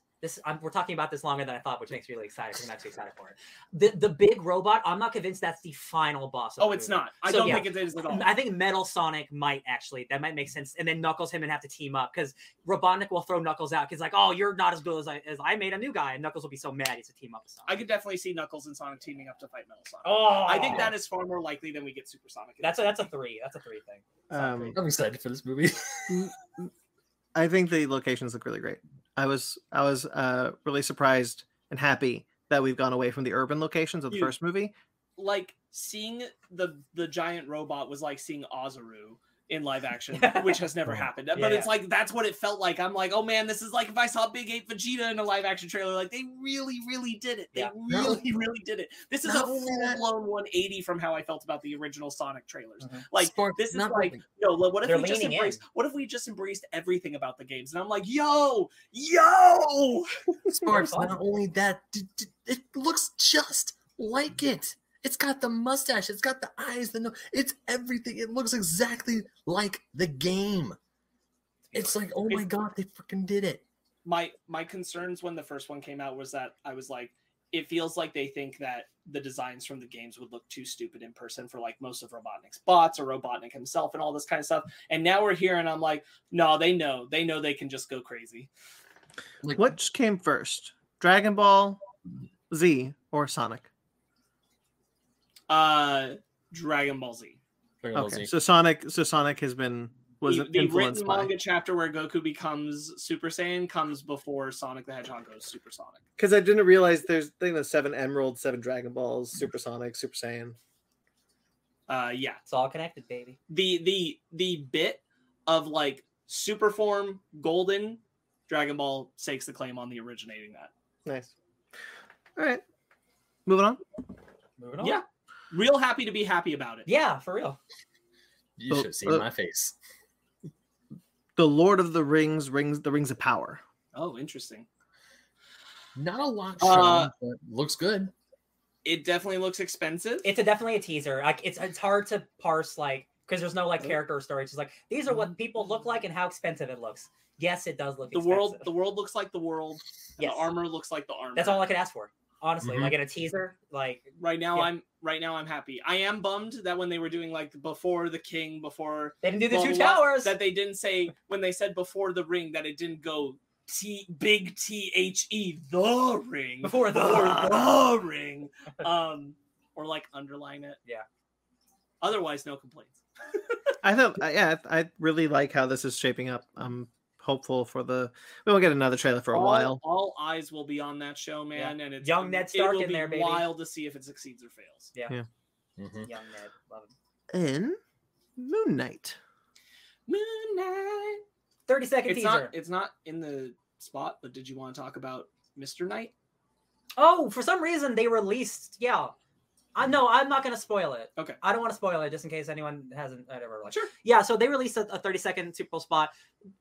I've seen a lot of opinions, and I also saw your opinion, so I was curious if you just wanted to weigh in on that or just leave it. There alone. is another costume reveal that I think was Yeah. for Entertainment Weekly or something that I think looks really cool. I'm questioning why it's so early in the show because it's a costume that he doesn't get for like 30 years after his first appearance. But that's besides the point. It's Could be more of different like- personalities. Different personalities have different Moon Knights. That's not how. That doesn't matter. Could be that'd be a different take on it. It's just more of the trailer, like him flip flopping between like dreams and waking up, like a lot more of the Egyptian stuff. Like they are definitely doing the Mark Spector is a mercenary in Egypt and gets like some bad shit happens in Egypt. I like that tattoo. Yeah, the moving tattoo. There's a shot in this that I really liked. It's when Oscar Isaac has like the Rubik's Cube, and then it snaps to a field, and you just see Khonshu behind him for just briefly. Yeah. Awesome. Yeah, all of that like waking up stuff and you're in a different place is like really scary and like done really well in that first trailer and in this one too. Yeah. I'm really excited. I don't know why, but one thing that got me just super giddy was when he does his cape and the cape goes into the form of the moon. Oh yeah, bro, that big cape. Like everything else, like the costume, the fighting, you see Khonshu and the stuff in Egypt is like, oh man, I'm ready for this. And he catches his moonerang. Yeah, he catches that. Like when I downloaded Marvel Unlimited on my phone, I was like, characters to read Moon Knight. You got that shit in there ready to go. Yeah, now I'm very excited for the show. I hope it delivers. Me too. It better or else. Yeah, I will. Yeah, I'll be sad. Sad times. Do you want to do the Marvel one or the Jordan Peele one? Yes. Jordan Peele. Nope. Oh, okay. I guess. Not of planet Earth. Yeah. So. I think Ryan said it really well, where he's like, it's aliens, but you also know that there's something else. Yeah. It's not something just more aliens. is going on. It's never just that. I said, and after he said that, I was like, Jordan Peele really has become like the anti J.J. Abrams, where he's the master of the mystery. Yeah. He knows how to satisfy with like setting you up for like what's going on, and he's gonna like deliver that punch one way or another. Mm-hmm. Yeah, I really loved how this trailer played out. I love kind of what we see. We only get like hints of the alien design, and like there's the girl with like the face is all messed up, and you kind of see the top of one's head like moving around the thing like that. Go ahead. Oh, there's like a bunch of faces of, they look like owls almost, like a bunch of like, they're almost owl looking. Yeah. So like that, all that imagery is really cool, and then there's another aspect of it where it's like it looks like it's filmed in a way that makes an alien invasion look like you would hear during like Roswell was happening, and like, oh, they did this. It looks like how they would describe the terror they felt of being shoved up into a spaceship. Yeah. There's a lot of really clearly like tense and uncomfortable moments that we're only getting a glimpse of. I had no worries going into it. I know Jordan Peele's gonna deliver. Somebody said like, this mother effer's about to make me scared of the wacky waving inflatable arm flailing like 2 minutes. Like that's gonna be when they all go. So the fear of 2022 is gonna be these guys. Mag's like, I have so many questions, but nope. Oh yeah. It just like us and Get Out. Like what is it like really going on about? Like the shot at the end where like she gets abducted literally straight out of the air. There's not many movies that like just do that. There's a movie from the 2000s called The Forgotten. You saw the Patrick Wilson suite. Yes, but like I saw that movie in theaters when I was a kid, and that movie's not very good. But it reminded me of like sequence. That movie is really cool because it just yanks people out of the air in mid scene, and it's really scary. It's like the only thing memorable about that movie. But like they're doing it here too, and it's like, oh my god, that is so scary. There's like, a shot. There's a shot that I really liked where it's at like at nighttime, and someone's in like a phone booth, I think, and they look up and like the almost like twirling like wind or water around them, and then you just see the edge of the ship kind of like with the thing. It's terrifying. It's like the Independence Day shot of like the shadow moving. Yeah. With the ship, and it's like how just overwhelmingly big it is. So like very curious what clearly it's aliens, but like what's the weird thing about these aliens that I can't wait to see. It's us from the future. Us from All right. It's Lupita with the scissors, but in space. God. All right. Once upon a time. Once upon a planet. Doctor Strange and the Multiverse of Madness.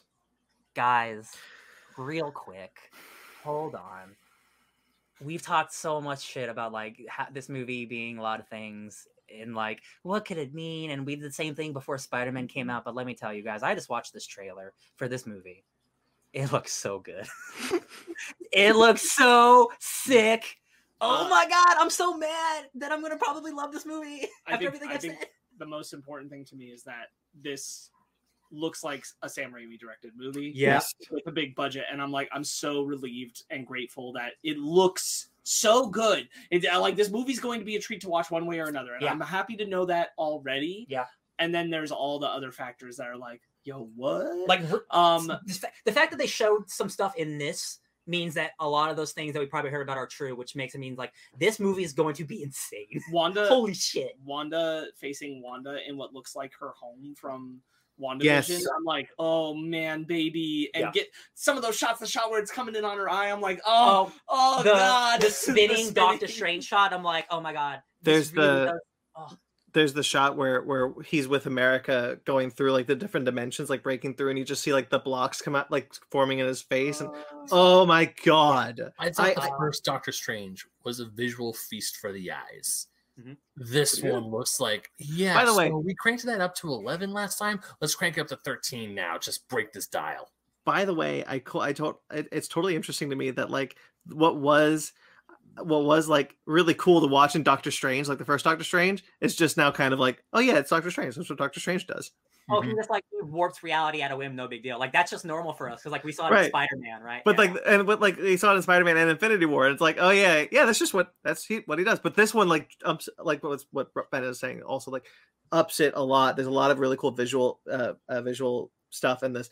But to echo what Spark said, the thing that made me very excited was that this felt like a Sam Raimi movie. His voice is all over this trailer, and I was concerned that he would be nerfed by the Marvel formula.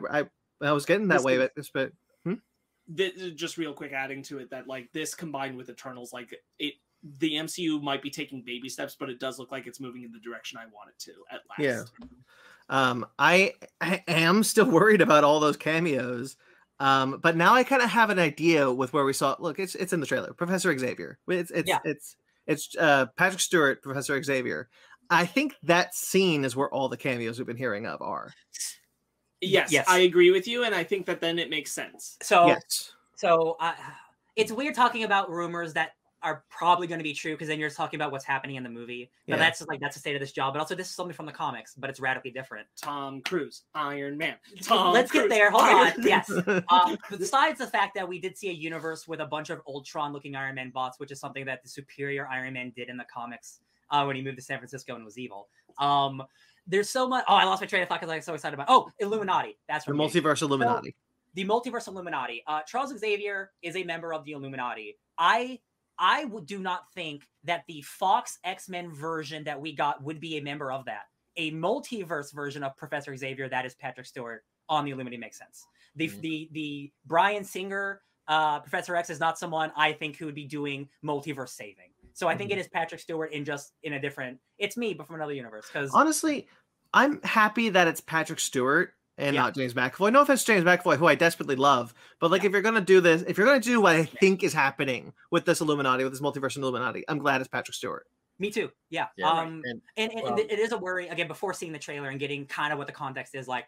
His last performance was Logan, and like that is a really great thing to go on him. But if he's not playing that same exact character, Which you have to believe. which you have to believe, like he's Yeah. playing a multiverse, like this is the Xavier who He's went just on this playing an team. Xavier who probably might not even have anything to do with any of the X-Men movies we watched him in, like, and that's okay. Absolutely, yeah. Which would solve a big mutant problem, which a lot of people are currently facing with him being in this trailer, which is a whole other bag of worms that I really don't want to get into about mutants. I love what Max said below. Yeah, it's great. There is a Damn. poster that got released, and on the poster there is a fragment that has Captain Britain's shield on it. She is in the movie. Like the poster confirms it itself. Like It's Well, like the Captain easiest Carter. one to- Captain Carter. Sorry, yes. Yeah, Thank that's God I the- thought Captain. That's yeah. the easiest one to Yeah, kind of like she's in expect What and be If. fine She's with. in What If. Like it is even more confirmation that we think that this Doctor Strange probably is still the What If Doctor Strange, even though the optics might not work. Well, there's a few Doctor Stranges in this. I counted 4 different Doctor Stranges in this trailer. Yes, I can't even speculate. Like It's hard to even know where to begin. 'Cause- So like yeah. there's going to be a lot thrown at us, and it's not something I want to run like the whole gamut on. I am sold by the visual storytelling that is on display here. I am sold by like knowing at the heart of this story is Wanda and Steven. Yeah. And like what's going on for both of them and who they are and who they've become because of the choices they've made and how that's going to affect them. And like this, it's unfortunate, but I do think this is kind of going to be the epilogue capstone for Wanda's development through WandaVision. Yeah. That this is where we're actually going to get like her turnaround on how she faces herself and processes who she's Yeah. become and what choices she's made and what that leaves us with. Because like when we left WandaVision, it's kind of like an ambivalent, like I did a bad thing and like that's whatever, but I'm gonna leave now. Goodbye. And now it's like we get that Wanda thinks like, I don't think what I did was that bad, and Wanda maybe having to face like maybe what I did was bad. They did a real quick. They did a beautiful thing by giving us the line of like, you know, like when I do something. When you break the rules, you're a hero. When I do it, I'm a bad guy. So that is beautiful because that's misdirect. Because now everyone thinks Wanda's the villain of this movie. Right. And Stephen Strange told you who the villain of this movie is in the first minute of dialogue. He says, I keep having the same repeating nightmares. Nightmare is the villain of this movie. He's a huge Marvel, like, evil dimension cosmic villain. I don't know how they're going to incorporate all of this stuff into there with the multiverse. And Shuma-Gorath. I have to imagine that Nightmare is utilizing the broken multiverse to feed off nightmares. The presence of the Illuminati has actually put me much more at ease. Me too. Because it makes me feel like a lot of these big, like, oh, these could really derail the film cameos, are most of them confined to one point of story and not like just elaborately strewn about all throughout the film. So like we get still our big, like it's just a setup of the concept of like what is going on in the larger multiverse and what Steven has stepped into. Yeah. And I think that's a perfect way to use these kinds of cameos. I hope we get Ian Gruffudd back as Reed Richards. Yeah. From the old Fantastic Four movies. Bring him back. And like characters like Ghost Rider, who might be in this film, are not on the Illuminati, but there is a broken multiverse where they can just show up and they have to be dealt with. Like that is the kind of, now that I've seen the trailer, like that's the kind of fun stuff that I'm okay with. Like it's not big, it's not a huge thing in the plot. It's like the multiverse is broken, shit's gonna happen. Like I would expect it. If it didn't happen, I'd be mad. You know what I mean? If I'm reading a multiverse comic, I expect that.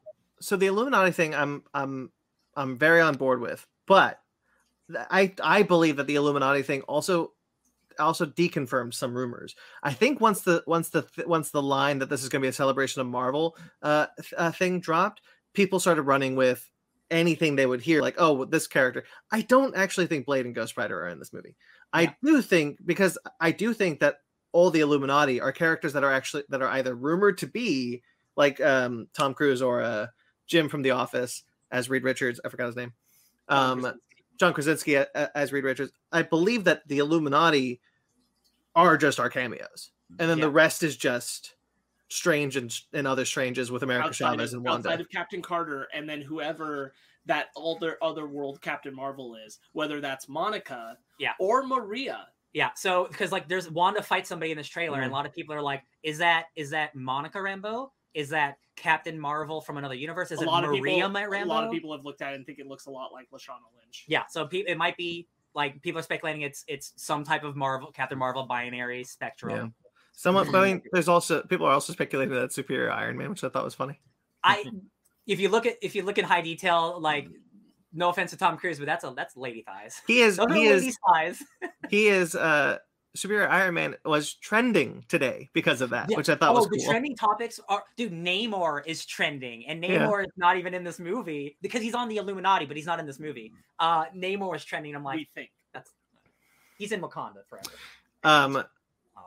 Okay, but real quickly, Ben, sorry, I just want to say one last thing on Doctor Strange: The Multiverse of Madness. I do not think this is how we're getting mutants into the universe. I just think we're just getting Professor X, and we will get mutants somewhere down the line. With Wanda being here, I don't know. I feel like it could go either way. And honestly, I'm like, it has to happen at some point. Yeah. And I trust them to find the right way to figure it out when they decide to do it. Yeah. I'm not speculating one way or another. Like, I'm just like, whenever they decide that they're ready to incorporate mutants is whenever they decide they're ready to incorporate mutants, and I will come along for the ride.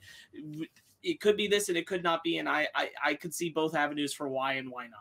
I just keep going back to, I don't think it's a good idea to bring in a multiverse mutants as you're like, that's how mutants exist now. Here's the thing. It wouldn't be multiverse. They were hiding the mutants on Earth the entire time from the public. Well, that's what I'm talking about. But Professor Xavier is a multiverse character in this. Yes. I don't know why he'd be the one to do it. That's just one of the things people brought online. Like, of all, like, this might not be the best way to bring mutants in, but of all the properties and ways to do it, like this kind of lines up, and like, I guess this is the one to do it. Like, it wouldn't be Ant-Man. I mean, you would just make an X-Men movie. That's true, but I just like, do they want to do the groundwork early as well? But you still have to establish, like, did mutants suddenly appear, or have mutants been here? Like, what's going on? I do think they will establish that before the movie comes out. Yeah. Ben, you were trying to say something. I don't think because I did watch this trailer before we started recording. But they did have like a little thing in the Super Bowl before kickoff where I saw Zombie Wanda. And I don't think she, There's also Zombie Doctor Strange. There's more material in the TV spot that we didn't see. Yeah, there was a quick like 10-second TV, so I was like, see the full trailer online, and it showed Zombie Wanda doing her crazy magic. So I'm thinking, so that could be Wanda was fighting. We see Zombie Strange at the end of the regular trailer. Yeah, we see Zombie Strange in both the TV spot and the trailer. So it's like that's cool, but also we get to see Zombie Wanda again. So she's for sure in the movie.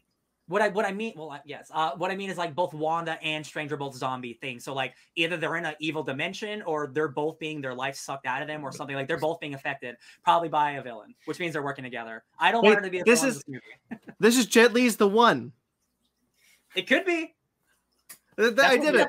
That's what if Doctor Strange is building up to. It could be. I'm pleased as Peaches that it looks as good as it does, and that I'm very glad that the story is focused on Wanda and Steven, and that's at the heart, and then everything else that's like permeating out, rippling out from those two. Yeah.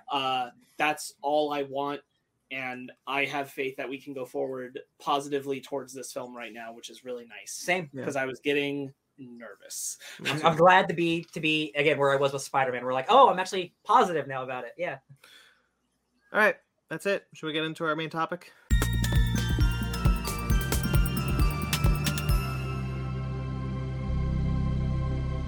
Welcome to this episode of Animation Station. I am your host, Sparks Whitty. That wasn't the Animation Station intro, was it? No. I'm glad you got scared. All right, so full spoilers for Nightmare Alley. This is Guillermo del Toro's Oscar-nominated film and is nominated for Best Picture Oscar this year. Is it really? Yeah. It is. Okay. So let's get into it. So full spoilers, like I said, what do we think about this one?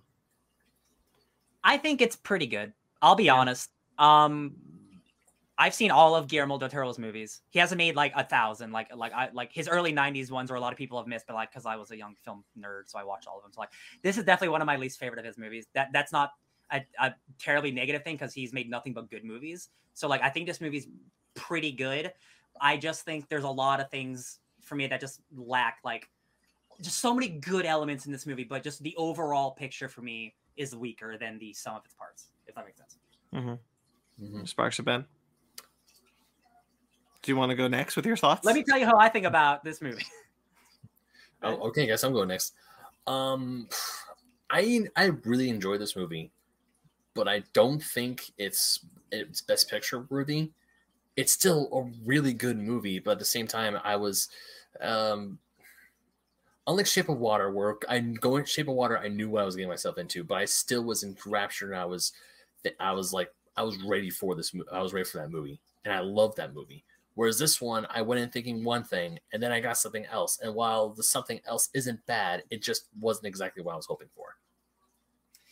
I think this is pretty similar to Crimson Peak in the sense that, like, if you go into the movie not necessarily prepared to meet the movie at its level, it's going to be a little bit of a steeper climb. Not necessarily that, like, you should have to, but I think that just makes it harder. This movie is really, really entrenched in... Del Toro made a movie that would have been made in the 40s, but he made it today, and he made it a little longer than it probably would have been made in the 40s, but not. But honestly, not by that much. He kind of rides the scene pacing that is of the time, and he just brought that. So like in that sense of like going for that, he absolutely nailed it 100%. Like if you put this into a black and white and filtered down the audio so that it sounded like the way they recorded films back then and did all that, it'd be really wild to be like, wow, what is Bradley Cooper doing in 1942? Like it's very befitting. It's shot and made lovingly in each piece of design and framing to be one of those movies but made today. And in that regard, I think it's incredible. It's an incredible adaptation of art. I think a lot of things have tried to capture the vibe of old films made today and not done anywhere near as well as this one. I think this is like a peak level of understanding the eye of what that takes. Yeah. The part Have you seen the original? Huh? Have you seen the original? No. Oh. I have not. This makes me want to, though. It does make me want to. I didn't know there was an original. But I think, the thing that pulls this movie back for me, the like major drawback, and I think it's actually really, really great. I love it a lot. I do think it's a little long in the tooth, but I also was totally fine with it. Like there's nothing that I felt like I would have trimmed out, because I like everything it's doing for every character, and I feel like every scene is necessary. It's just a slow told story, and sometimes those movies are just slow burn, and you're either for it or you're not, and that doesn't really say anything about you. You just are. Like, what are you in the mood for? And I was in the mood for the slow burn, so it hit me right. But my one big issue with it is that I think Bradley Cooper's great. I've seen him do really great performances. I feel like he's not as charming as this character should be when he's trying to be charming. Not that he needs to be charming throughout the whole movie, but when he's trying to lay it on, I don't think he's doing it. This character doesn't seem to be as charming as I think he should be when he's supposed to be. And I just don't understand that part. I want a little bit more of the snake oil man to come out of him. He's a in con certain man. scenes, and it's just not there. That performance doesn't elevate that material enough for me. In certain scenes, in a lot of things where he's doing his quiet moments, his intimate moments where he's being honest about himself being a piece of shit and he knows it, or things like that, and he's trying to scam someone but he's scamming someone on an honest level, it's working. But when he's supposed to be like playing up the charm hardcore, that's where the movie really falters for me as far as performance. Sure. Yeah, I agree with most of that. It's not my favorite Del Toro. I think it's still Pacific Rim, honestly. But like I think I've seen Del Toro make some incredible movies that I just love. Crimson Peak, Shape of Water. All my movies, hell. This kind of the lower echelon for Del Toro for me, but I did really like it because I liked the pacing of it, even though it was a little too long. But again, like Sparks said, I don't know what you would cut because it's very deliberate. I think it's all done with purpose, and it's clearly like expanding those characters, and like the only way to truly cut this film down is to cut a character. And that's the thing. Like I really don't have like a lot of negatives about it, but I'm not in love with it either. Yeah. Like it is so much movie in like a good way, but like it just like I don't think it's paced badly. I just think I do think it's too long for the story that it's telling. Because like just like you, Ryan, because there are parts of it where I'm watching this movie and I'm like, man, I feel like this movie is long, but at the same time, I'm not bored. I'm invested. I want to see what happens. And even when Madame Xena does the fortune telling reading for him, and she's like, the hanged man is upside down. You're screwed. Bad things are gonna happen. I was thinking, like, he's gonna lose it all. He's gonna die, or he's gonna become the new geek. I called that from the beginning of the movie. Nice. As soon as I heard the geek say, "I'm not like this," I was like, "Oh, Bradley Cooper by the end of this movie is going to be the new geek." I don't know how it's going to happen, but it's going to happen. And I think that's very true of like the storytelling of those kinds of films at that set in time, is that you kind of know exactly what it's not a very complicated story. It's more about how it's given to you. That's the interesting part. It's not that complex. Yeah. Right. Because then it kind of ups the dread level, because as you see him pick up the being a bad husband, pick up drinking, doing these other grifts, like you start to you like, oh, this is how it's happening. It creates a different type of suspense. Right. So, you pretty much know from the outset he's doomed in one way or another. He's doomed for something bad. Yeah. It's the movie's not hiding that from you. Go ahead, Ben. I want to talk about her before I forget. I love Cate Blanchett in this movie. Sure. Yeah, she's my favorite part, probably. She is my favorite. She's my favorite actor. I love Willem Dafoe. Always nails it. Ron Perlman being there. I really like Molly. Bradley Cooper also gives a stellar performance, but Cate Blanchett, what can she not do? She heavy Emma Frost vibes in this one. Yeah, she's Emma Frost vibes. She just oozes personality and oozes like, I mean, the only way I could word this is like she just oozes bad bitch personality 101. Yeah, like she walks into the room, it's like, you love me, but you're also gonna hate me, and I'm 100%. She's just so good at that role, and I'm like, damn it, that's just so good. She pulls off and Megan brought it up because I couldn't think of the right word. She pulls off a dirty rotten scoundrels on our main character, and I was like, oh, I love it so much. Because she was grifting him the whole time. Yeah. Again, like I'm gonna be positive about the movie. I like all the performances. I generally like. I do agree with you about like I wish Bradley Cooper he's good, but I think another actor could have probably brought more to the role. I think even he could have done it. Yeah. I don't understand the choice to not have him just push that out because I've seen him do it. I've seen him be charming. Yeah. Like I don't know why it's not. He's here. in Limitless and like being like swarmy and charming. Right. So, like, yeah. 18. Like 18, yeah. It's right there. Like I Yeah. know he's capable of it. I don't know why he and Del Toro or whatever combination there is within didn't decide to push that performance a little further in those scenes because like again I think he's excellent in everything that's like a quiet intimate moment. It's the part where he's supposed to be like really sleazing someone up that he's just not doing it for me. I feel like he's not as that character convincing me, and that might have been a choice to try to say like, you know, honestly he's not that good at this. Like he's barely getting by on it.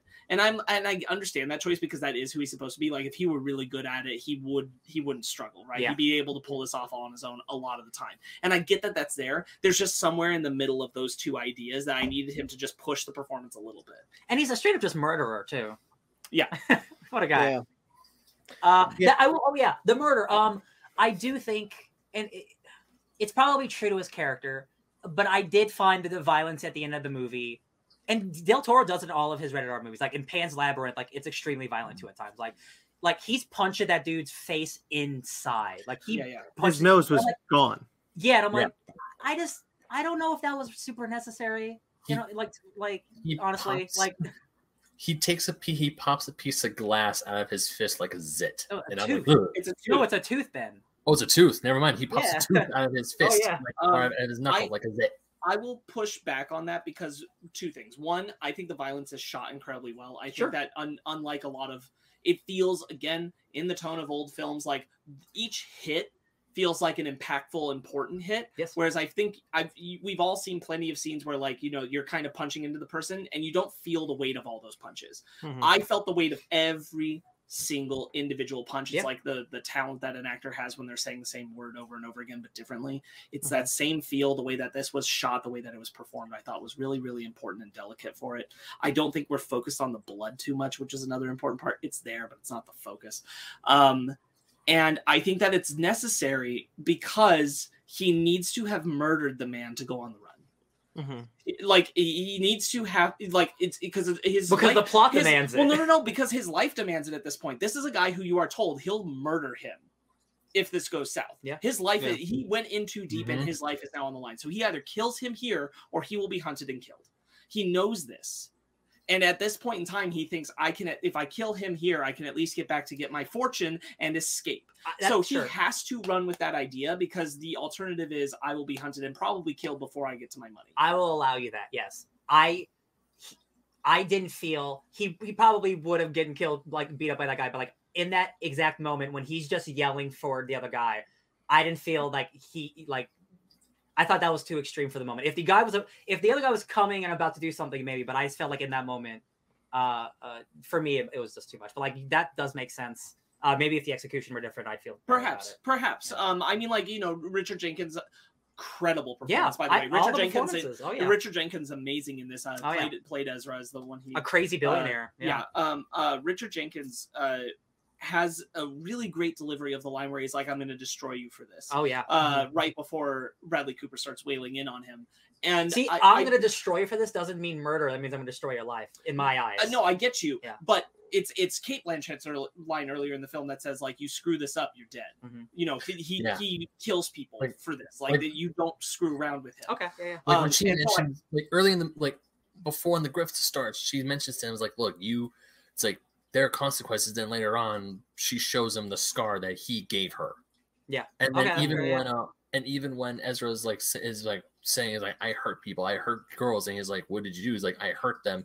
It's like, this dude just did. It's kind of there's kind of a 1-2-3 punch here where it's like, you know, there's the I hurt girls thing, and now he's got that in his head when he strikes his love, and so that throws him into a rage, and then the idea that if he stops, this man will still kill him, so he's got to keep going further. I think I figured it out for me. What it is, it's not the punching. It is that like this entire movie has not been gory or violent until this moment, and then we see a dude's inside of his face hole. That's what I mean. Sure, that's what I mean. And I can reasonably agree with questioning the shot of how much we see of the violence done to his face. But as far as the violence that his character is committing, that's fine. No. But what I was going to say is like what I really appreciated about it is because I was nervous all the way up to that point in the film, not necessarily like thinking like this is where we're heading, but I was always nervous that he was going to strike Molly at some point, and I'm really glad we never did it. I'm really glad.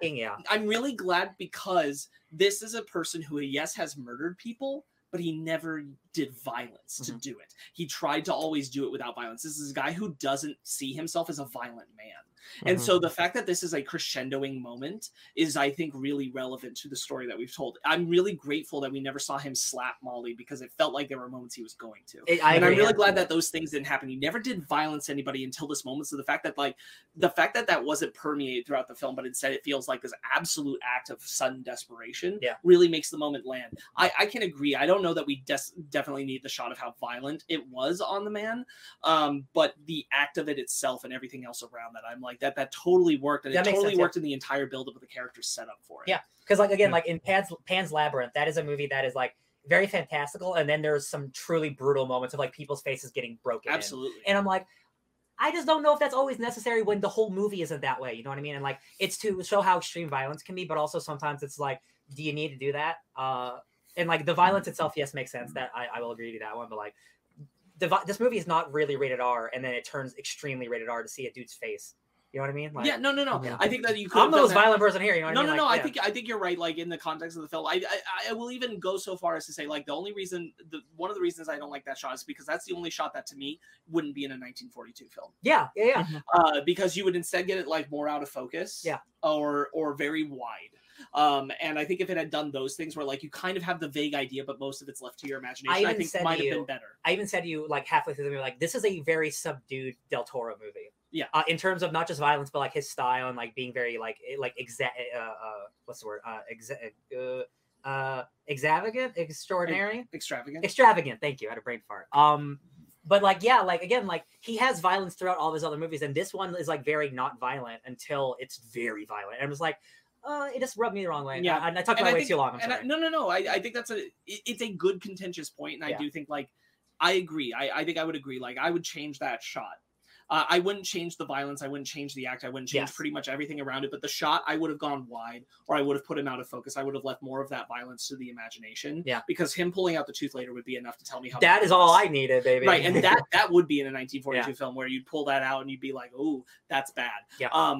And that would convey to you what you couldn't quite see. That's how bad it was. Like you could, because you can lie to yourself. And I think this was maybe the intent at the time that like, you need to know he's dead. Yeah. But like you could lie to yourself and say he's not dead until he pulls that tooth out. And then if it were vague, right? Yeah. So I can agree with that. Like, I think that maybe that the showing of it is a step too far. That's just Del Toro. Like if he's making a movie rated R, he loves his gore sometimes, which is fine.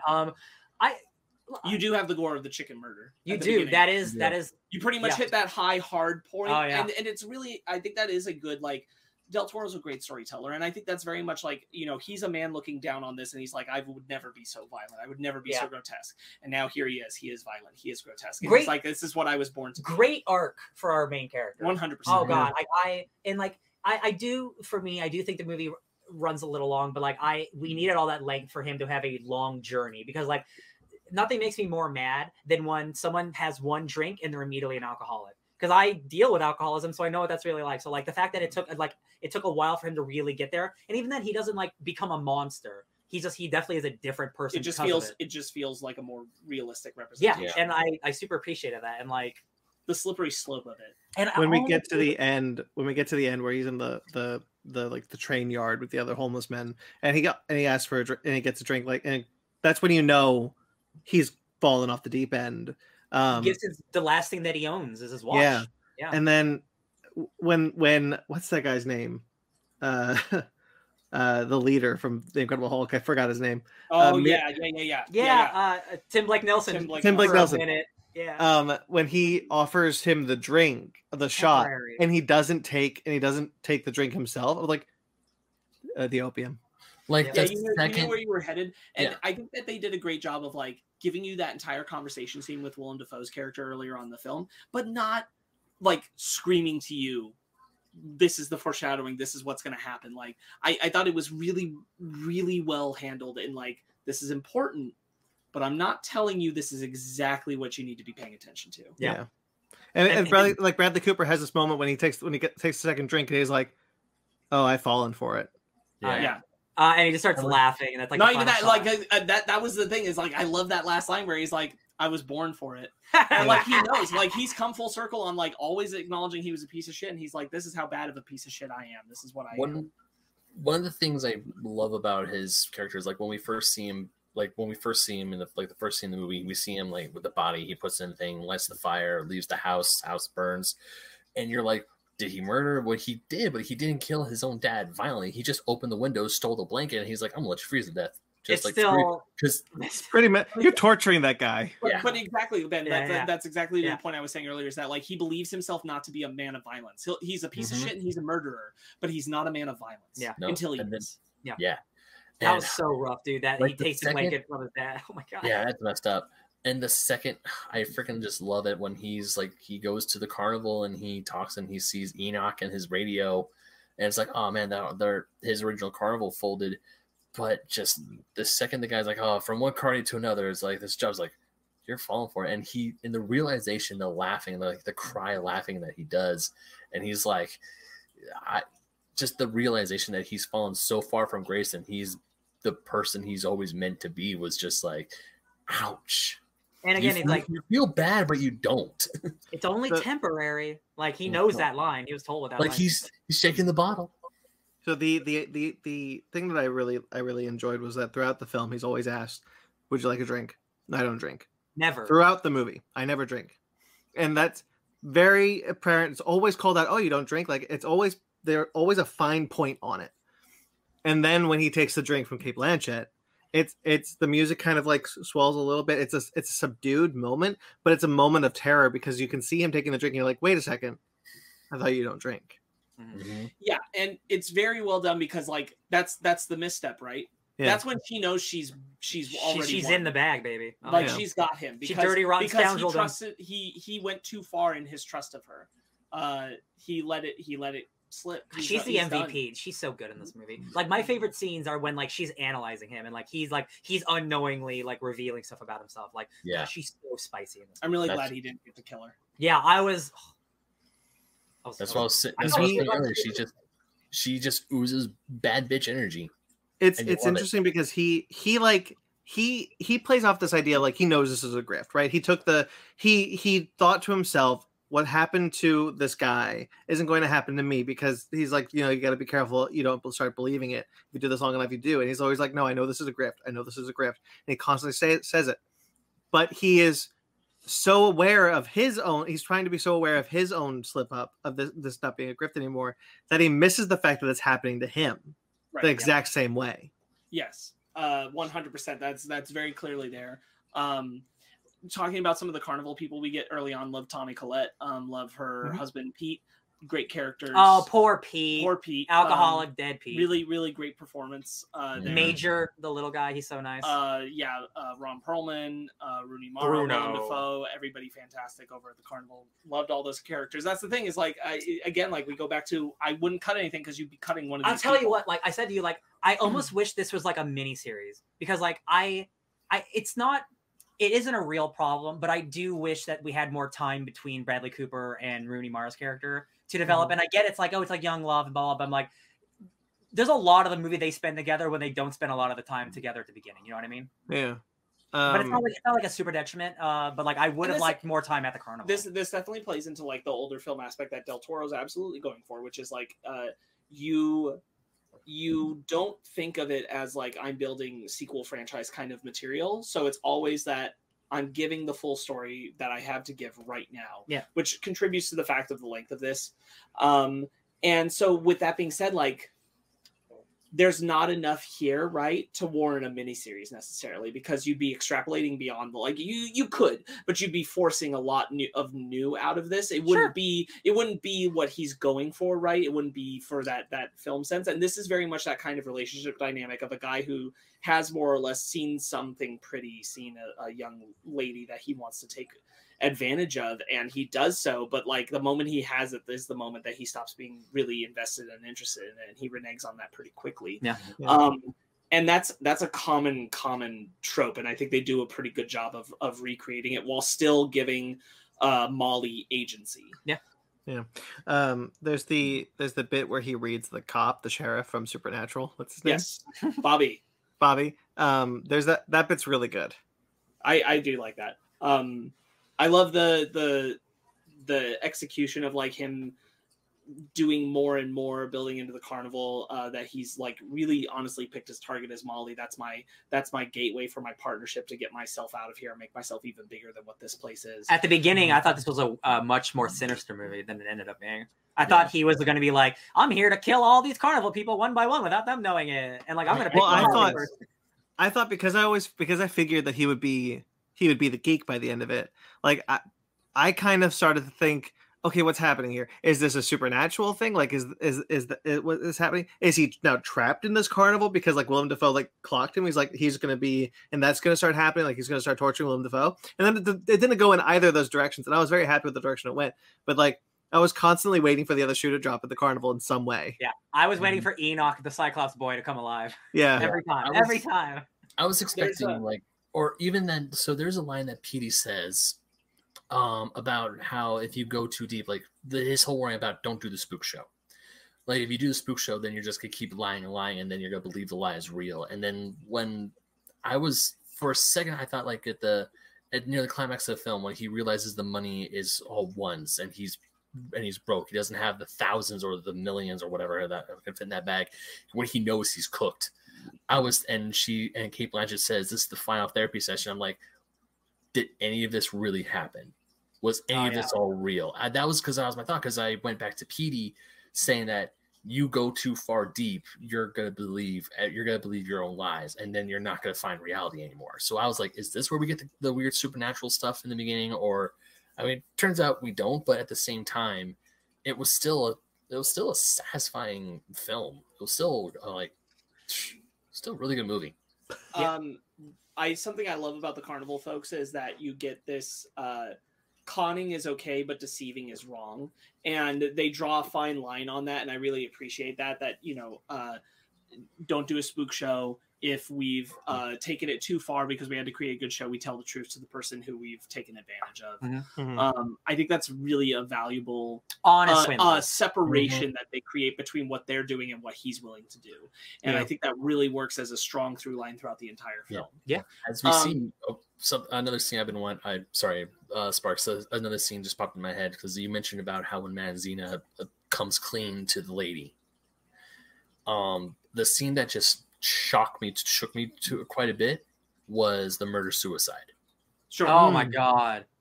I saved the marriage. He saved the marriage. Yeah, and he was like, yes, and like the judge was like, yes, but she's like, we've been thinking, and then she just pulls the gun, shoots him, and then she's like, I'm coming, Julian, and she shoots herself. I'm just like, yes. I mean, technically, that marriage is saved in heaven, I guess. Right. What an insane role. What a small but powerful role for Mary Steenburgen. Yeah, hell yeah. Yeah, tough. Very tough. Both the parents from Step Brothers had really good roles in this movie. Yeah, they did. A little reunion. Well utilized characters for sure. Yeah. Oh god. Yeah. I know we talked about it already, but Richard Jenkins really off-putting and like unsettling. Like this weird. Like dude is clearly unhinged, but he's super rich, so he can do what he wants. And tragically sad. Like he has a crazy past that like he's trying to atone for, but like he's getting grifted for it. Like what a crazy story. I want to bring up a cameo I noticed in the film. Tendo from Pacific Rim was in this. He was. He was one of the carnies. He was one of the carny barkers. Yeah. I thought that was funny. Yep. Yeah. Clifton Collins Jr. Yes, that guy. Yeah, he's in a lot. Mr. Torchwood. Yeah. Really quick side note. A guy who played Ezra. You said his name 5 seconds ago. What was it? Wait, hold on. He's not the Torchwood dude. Sparks, you said he was the Torchwood dude, right? Yeah. Yeah, he's not. That's the British guy. I'm not talking about him. I'm talking about the guy who does the control panels. Oh, gotcha. Guy. Yeah. Latino guy. Because the Torchwood guy is. We're talking about Pacific Rim, but the Torchwood guy is one of the doctors. Mm-hmm. Yeah. Anyways, but yeah, what was Ezra's name? His real name? The guy who played Ezra. Richard Jenkins. Richard, yeah. Just like seeing his beard for some reason, I'm like, dude, this guy could play like Charles Darwin. He looks exactly like him with the beard. Yeah, he's got a spooky, scary old man beard. Yeah. Yeah, he does. But yeah, that was the only thing I was gonna say. Other than that, he was terrifying to be in his. Like the second we see him in that empty room, I'm like, I don't want to be here. I'm gonna go that way now. Yeah. The more I think about it, I did enjoy it. Like, it's not. Again, like I don't know what it is that I'm not totally loving. But it's just like there's something that's keeping it from being like super. Like I love it. I really like it, but I can't tell you why I dislike it so much. I think it's just like the length isn't justified all the time, and I know it's an old movie, but like still 2.5 hours of my life. So like I think it's just like it might be a little too long for me. It's weird. The more I talk about it, the more I think about it, the more I love it. But at the same time, the less I want. I don't want to rewatch. I don't have. I'm definitely never going to rewatch it. I'll tell you that. I mean, there's a sense that like I totally agree with Ryan. The idea that like I have nothing bad to say about the movie. Honestly, it just didn't quite work for me the way I would have liked it to. Yeah, a lot of like again, I'm very thankful to have like a beautiful movie like this even come out. I'm glad that they still let Del Toro have big budget-esque movies. Well, now he's Oscar-winning director doing with Del Toro, so you can't say no. You wouldn't think about it with the way this movie was released. Yeah, that's true. All right, shall we rate?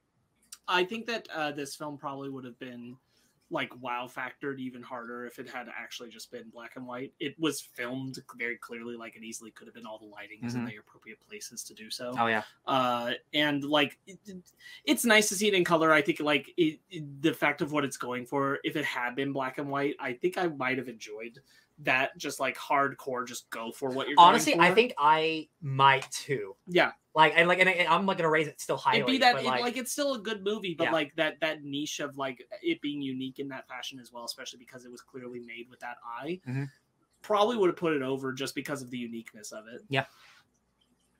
Shall I rate it then? Rate time. Yeah. Brandon, you go first. Yeah, Brandon, you go first. 7.5. Ryan, you go next. All right, 1 second. Let me drink. So Ben, you go next. I'm gonna give it an 8.0 out of 10. Okay. I'm gonna give it I also. I'm gonna give it 8.5. Wow. I'm an 8. I'm also an 8. Hell yeah, good movie. Thanks, Guillermo. All right, shall we get into our? As an exercise in filmmaking, I think it's almost. Oh, it's like a 10. Oh yeah, Yeah. like I love looking at it 100%. Shall we get into our book club then?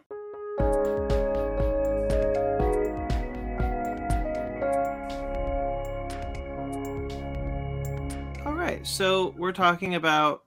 I picked. So it's my turn. So it's Star Wars Boba Fett Blood Ties. I have it collected in this kind of like big Boba Fett collection, but it's only 4 issues. Written by Tom Taylor. Let me get the artist because I cannot pronounce his name. Written by Tom Taylor with art by Chris Scalf. Scalf. Got it. They did. There's 2 blood ties, but we only talked about the first one. A single blood tie. So, what do we think about this? I thought it was a very enjoyable book. I don't think it's breaking any boundaries, doing anything extraordinary, but I thought it was a fun, good read.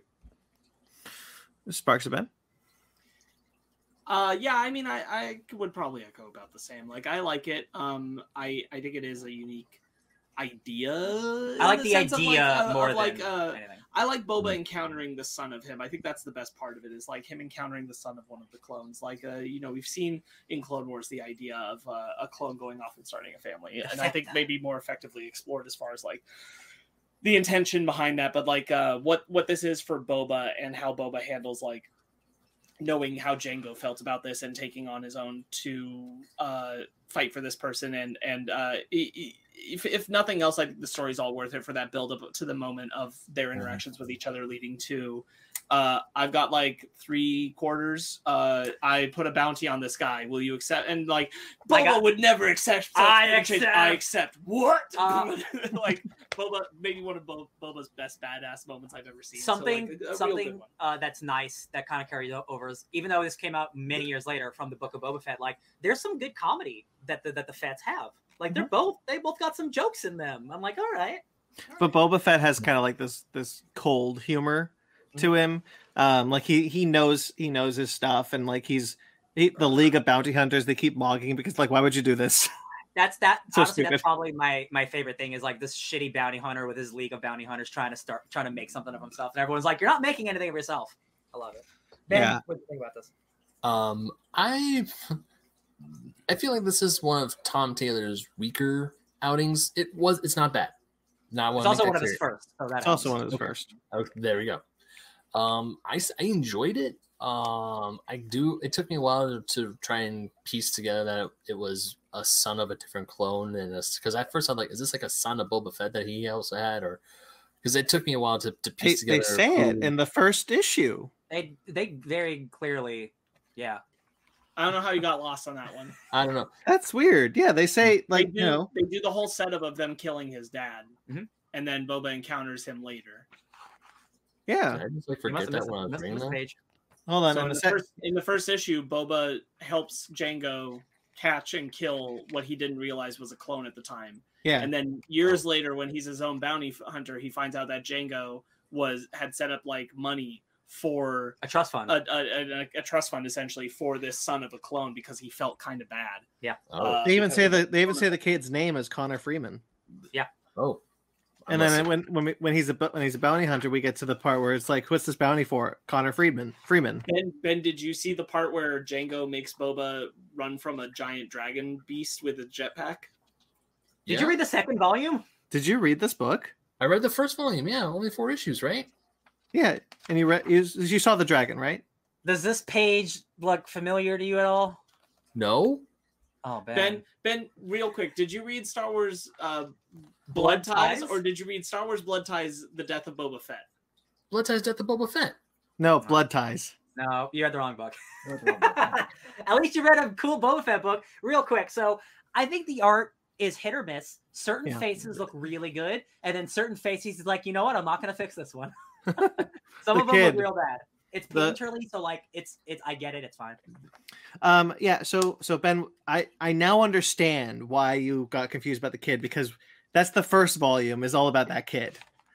So there's Um, a great thing where Jango is training Boba, and he puts him in a cave, and he's like, come back with a tooth, not realizing he has to fight a giant dragon. And there's a great three panels of just Boba screaming, ah! And then he comes out with a tooth, and he's like, I'm proud of you, boy. Yeah, this is so the it dragon seems like thing. solid Jango parenting. Yeah, like throwing your son into the water without floaties. I haven't really said like my overall thoughts on this. I actually really like this.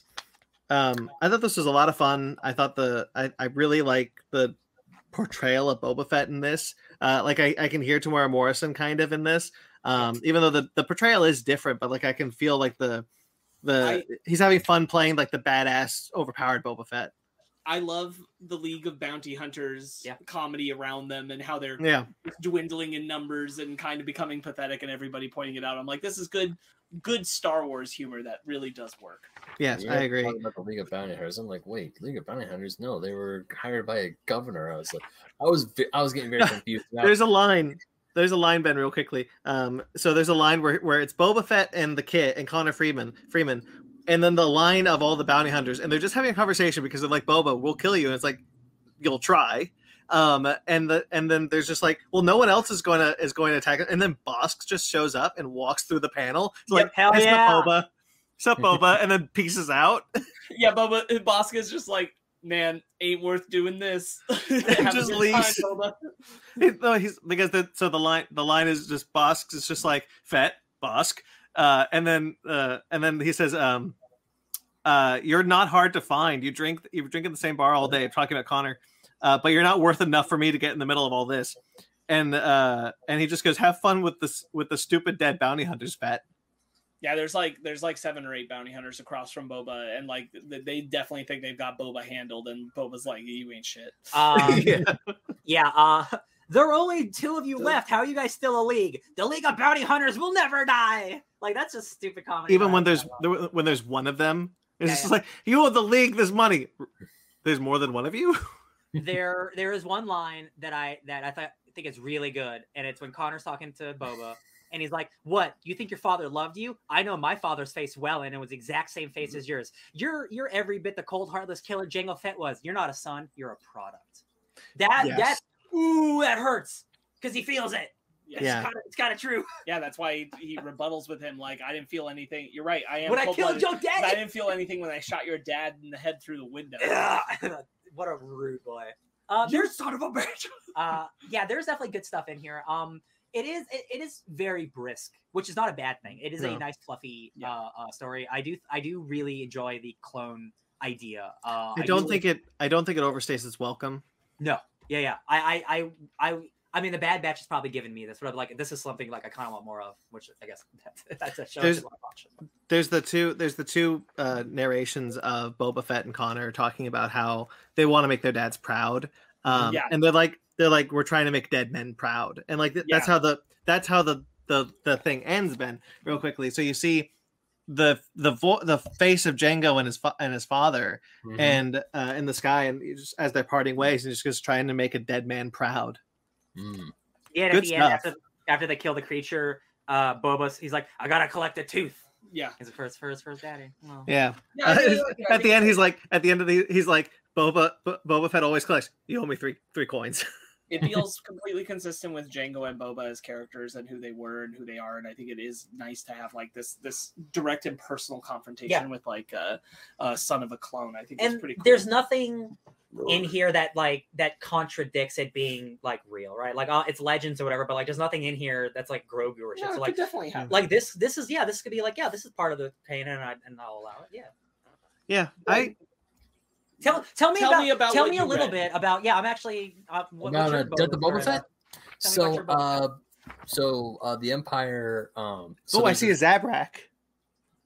Yeah. There's that. Oh yeah, he's okay. So, an imperial governor puts a hit out on Boba Fett, but he doesn't want to make it trace back to him because he is like what's the word? And he's not psychotic, but he's determined to erase all traces of Fett and Fett's family because we realize that he has a wife. Fett has a wife? Oh, what? Yep, Fett has a wife, but then he left, and they're I guess it's like, Star Wars version of divorce. Or that explains the first. Okay, so in this collection, the first thing that's collected is Star Wars Tales number 7, and I was just looking through it. I didn't read it, but there's a family picture of Boba Fett and a woman, and he like walks off on her, and I'm like, what could that mean? It's weird that there's a Mandalorian. He has a wife and a daughter. Not anymore. That's nuts. Also, so the daughter is really badass because she like smokes like five people gunning for Connor Freeman. She like smokes people? like she takes a big gun and just shoots them dead. Oh! Sorry, you thought it. I was thinking about the Scary Movie 2 Blunt. Oh, but that is no. I prefer that one too. Definitely that one. No, sorry. This is about 11 years old. Smoking fools. Got it. Anyways, yeah. So that's allowed. Fett like the galaxy thinks that Fett's dead, but Fett, of course, finds a way around it, and he is going after murdering all the people who try to kill him. But it comes back to this governor, is the dad of essentially his wife, or his wife. Family drama. Yeah. And he actually straight up says, I will not rest until they're all dead, including his daughter and grandchild. I think I'm going to Yeah, it's like... I'm going to read this. Yeah. Yeah, but of course, then Connor gets to where Connor gets there, and the wife is like, you remind me of something. Then she actually makes out with him. And when they get out, they start walking away, and Boba's like, you kissed my wife. He's like, well, she's not your wife anymore, dude. And she's like, yeah, you're right about that. Oh, how's my daughter? Young Connor made out with the MILF? Yeah. What a baller. Good. I might read that too, Connor. You little savage. Oh, yeah. And also, oh, man. Is this? Oh, yeah. Connor also, his bar gets blown up and he loses an arm. Oh. Yeah. The Dexter Jetster guy's bar. Yeah. Oh, the Dexter Jetster guy. It gets blown up. I like him in the first volume because he's just like, you got a gun back there? Yeah, here you go. Yeah, I got you. But if you shoot anyone else, you got to pay their tab. It's on there. But you guys were talking about how there's some good humor. There was one scene about the 4 issues I read, which I really thought was funny, was Boba is trying to, like, Boba sees Darth Vader for like a hot second, but he's in stormtrooper armor, And Vader is just like, how could he's like, and Boba's just like lying his ass off just to get anywhere. And then he goes into the barracks or the armory with a bunch of stormtroopers who are like having a fight club, and one of the guys is like, hey, I know the guy who wore that armor, you're not him. And he's like, and he yells out this order is like, troopers, attack formation 7, and they all get into this phalanx of blasters all aimed at Boba. And then Boba gives like, you guys do attack formation 7 from grenades? And he goes, what? Panel of nothing, next panel with a blaster bolt, and everyone gets blown up except for Boba. Oh yeah, I see that. I'm looking at that right now. I might. That sounds all right. Yeah, I like it just enough to read some more. Real quick, does the Mandalorian show up at all in these 2 issues at all? No. Okay, cool. Thank you. I mean, Boba's a Mandalorian. I guess he wasn't in the original continuity. His wife and Connor do wear Mandalorian armor for a hot second. Cool. So, I'm glad you liked it, even if it wasn't the right one. I mean, I still enjoyed it. I mean, because when you guys were talking about it, I was like, okay, because I did read this at very obscene hours in the morning. But at the same time, I was like, it was a fun, engaging read. I mean, I didn't think it was Tom Taylor's best work, but once again, now that I know this is earlier work, I can forgive that. But it was still a fun legend story. It's like, because I remember, it still harkens me back to when I used to constantly shit on Boba Fett. Now I think Boba Fett is a badass character. Even in the legend stuff, I really like his legend stuff now. Even the one book, even though it was the wrong book that I read, I still think it was really cool. And wait, so you've read exactly one Legends thing of Boba Fett? This one, yeah. Yeah, okay. Ben, there's literally like a 1,000-issue War of the Bounty Hunters series that's been going on for 20 years over at Marvel. Yo, that's already out of print. Can you believe that? It's still going on forever. Why is that not over? It is over. They're doing the Rain, the one that brings back Crimson Rain, the one that brings back Kira. Yeah. War of the Bounty Hunters is over. But yeah, War of the Bounty Hunters was printed, only had one trade print run, and now it's completely out of print because of the paper shortage. Wild. Can't even pick it up anymore. Damn. Oh, well. I mean, an event that happened a year ago. It'll be back. Marvel Unlimited. Sure.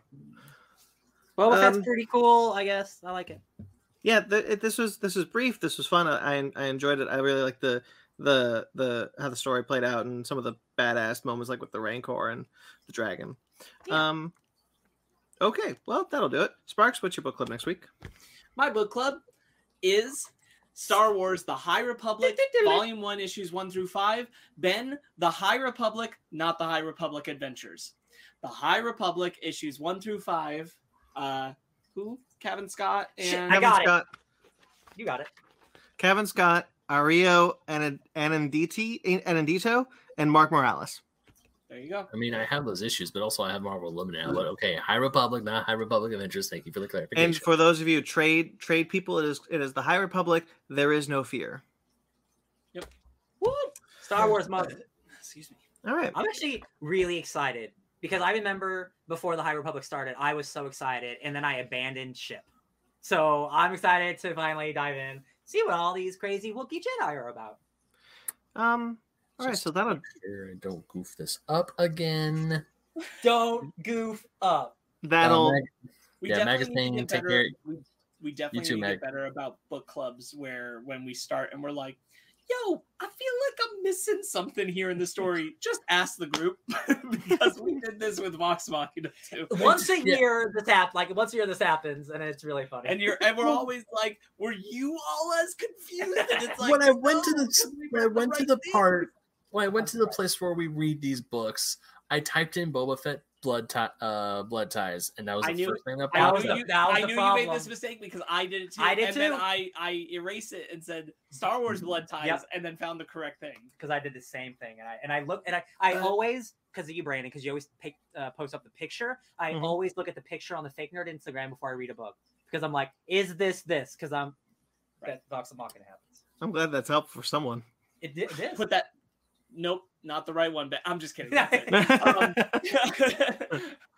the pressure on Brandon so that every time now he's like, "Is this the right picture? Is it?" Saved in my library. There. So that'll do it for this episode of the Fake Nerd Podcast. Next week we're going to be talking about a what if scenario. What the ramifications would be should Lucasfilm retcon the sequel trilogy. Mm-hmm. Oh, there you go. Stay tuned for that. Make sure to like this video. Make sure to... Keyword there being if. Yeah, we're doing a what if discussion. What if? What if something bad happens? Well, that is technically the plot of every what if. That's not true. Party Thor is just a good time.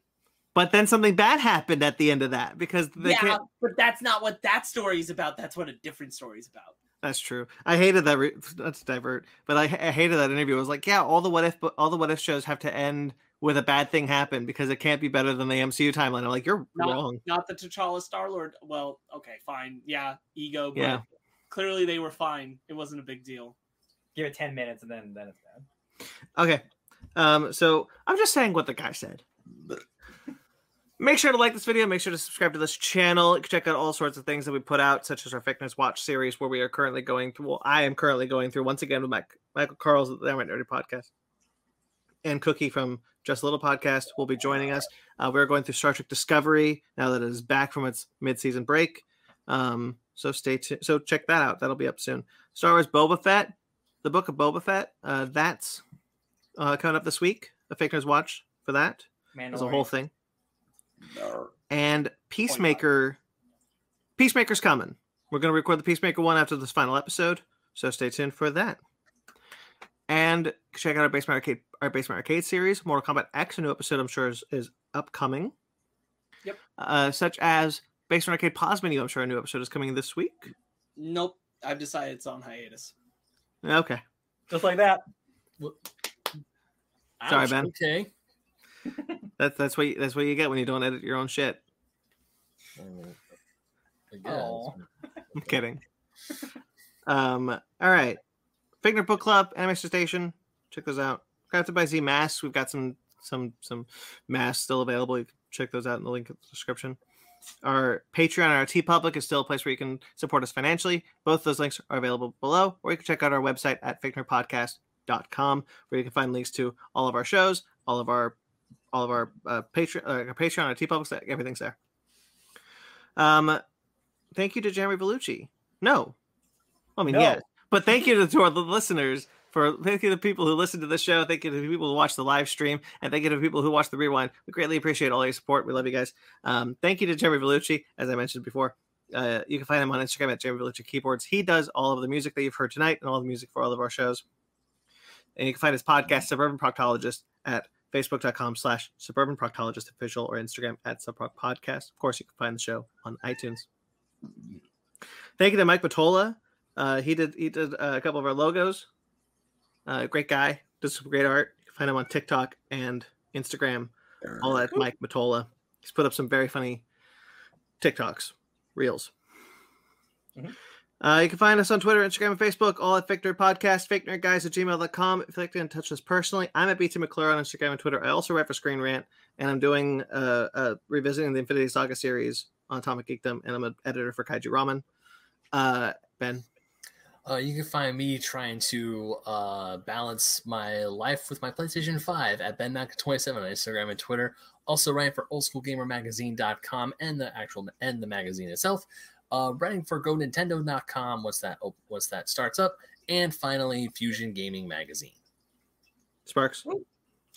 You can find me at SparksWitty on Instagram and Twitter, and only at those places because I have nothing else to contribute to society. What? You're the most important person in my life outside of my girlfriend. Wow. That really says more about you than it does about me. Oh. Ryan. You can find me at DJ Tony Snark everywhere because I also don't do anything because I'm lazy and you don't deserve it. That's the true answer. They don't deserve it. There you go. Earn it, bitches. Subscribe to us on. Subscribe to my Patreon so I can call you a piece of shit. Yeah. I'll also give you a ship in a bottle, bitch. When you reach a certain level of followers, you'll release your Ghost Rider video. You know what? Every day I wake up going, I'm going to work on that video, and then it doesn't happen. Hey man, take your time. Yeah, it'll happen. It's the miracle. We call it bad miracle. Childbirth? What? I don't know. I would actually. Rorschach test, bing bong. I don't know. This is Fake Nerds After Dark, people. We hate childbirth. We've gone too. I don't want to have a baby. I'm just saying. We've gone too far. Personally, give birth. That's what I'm saying. All right, subscribe to us on iTunes, Stitcher, Google Play, TuneIn, Spotify, iHeartRadio, Amazon Music and Podcasts, and Pandora. Rate and review wherever you get us. We greatly appreciate it. Until next time you see us, stay fake nerds.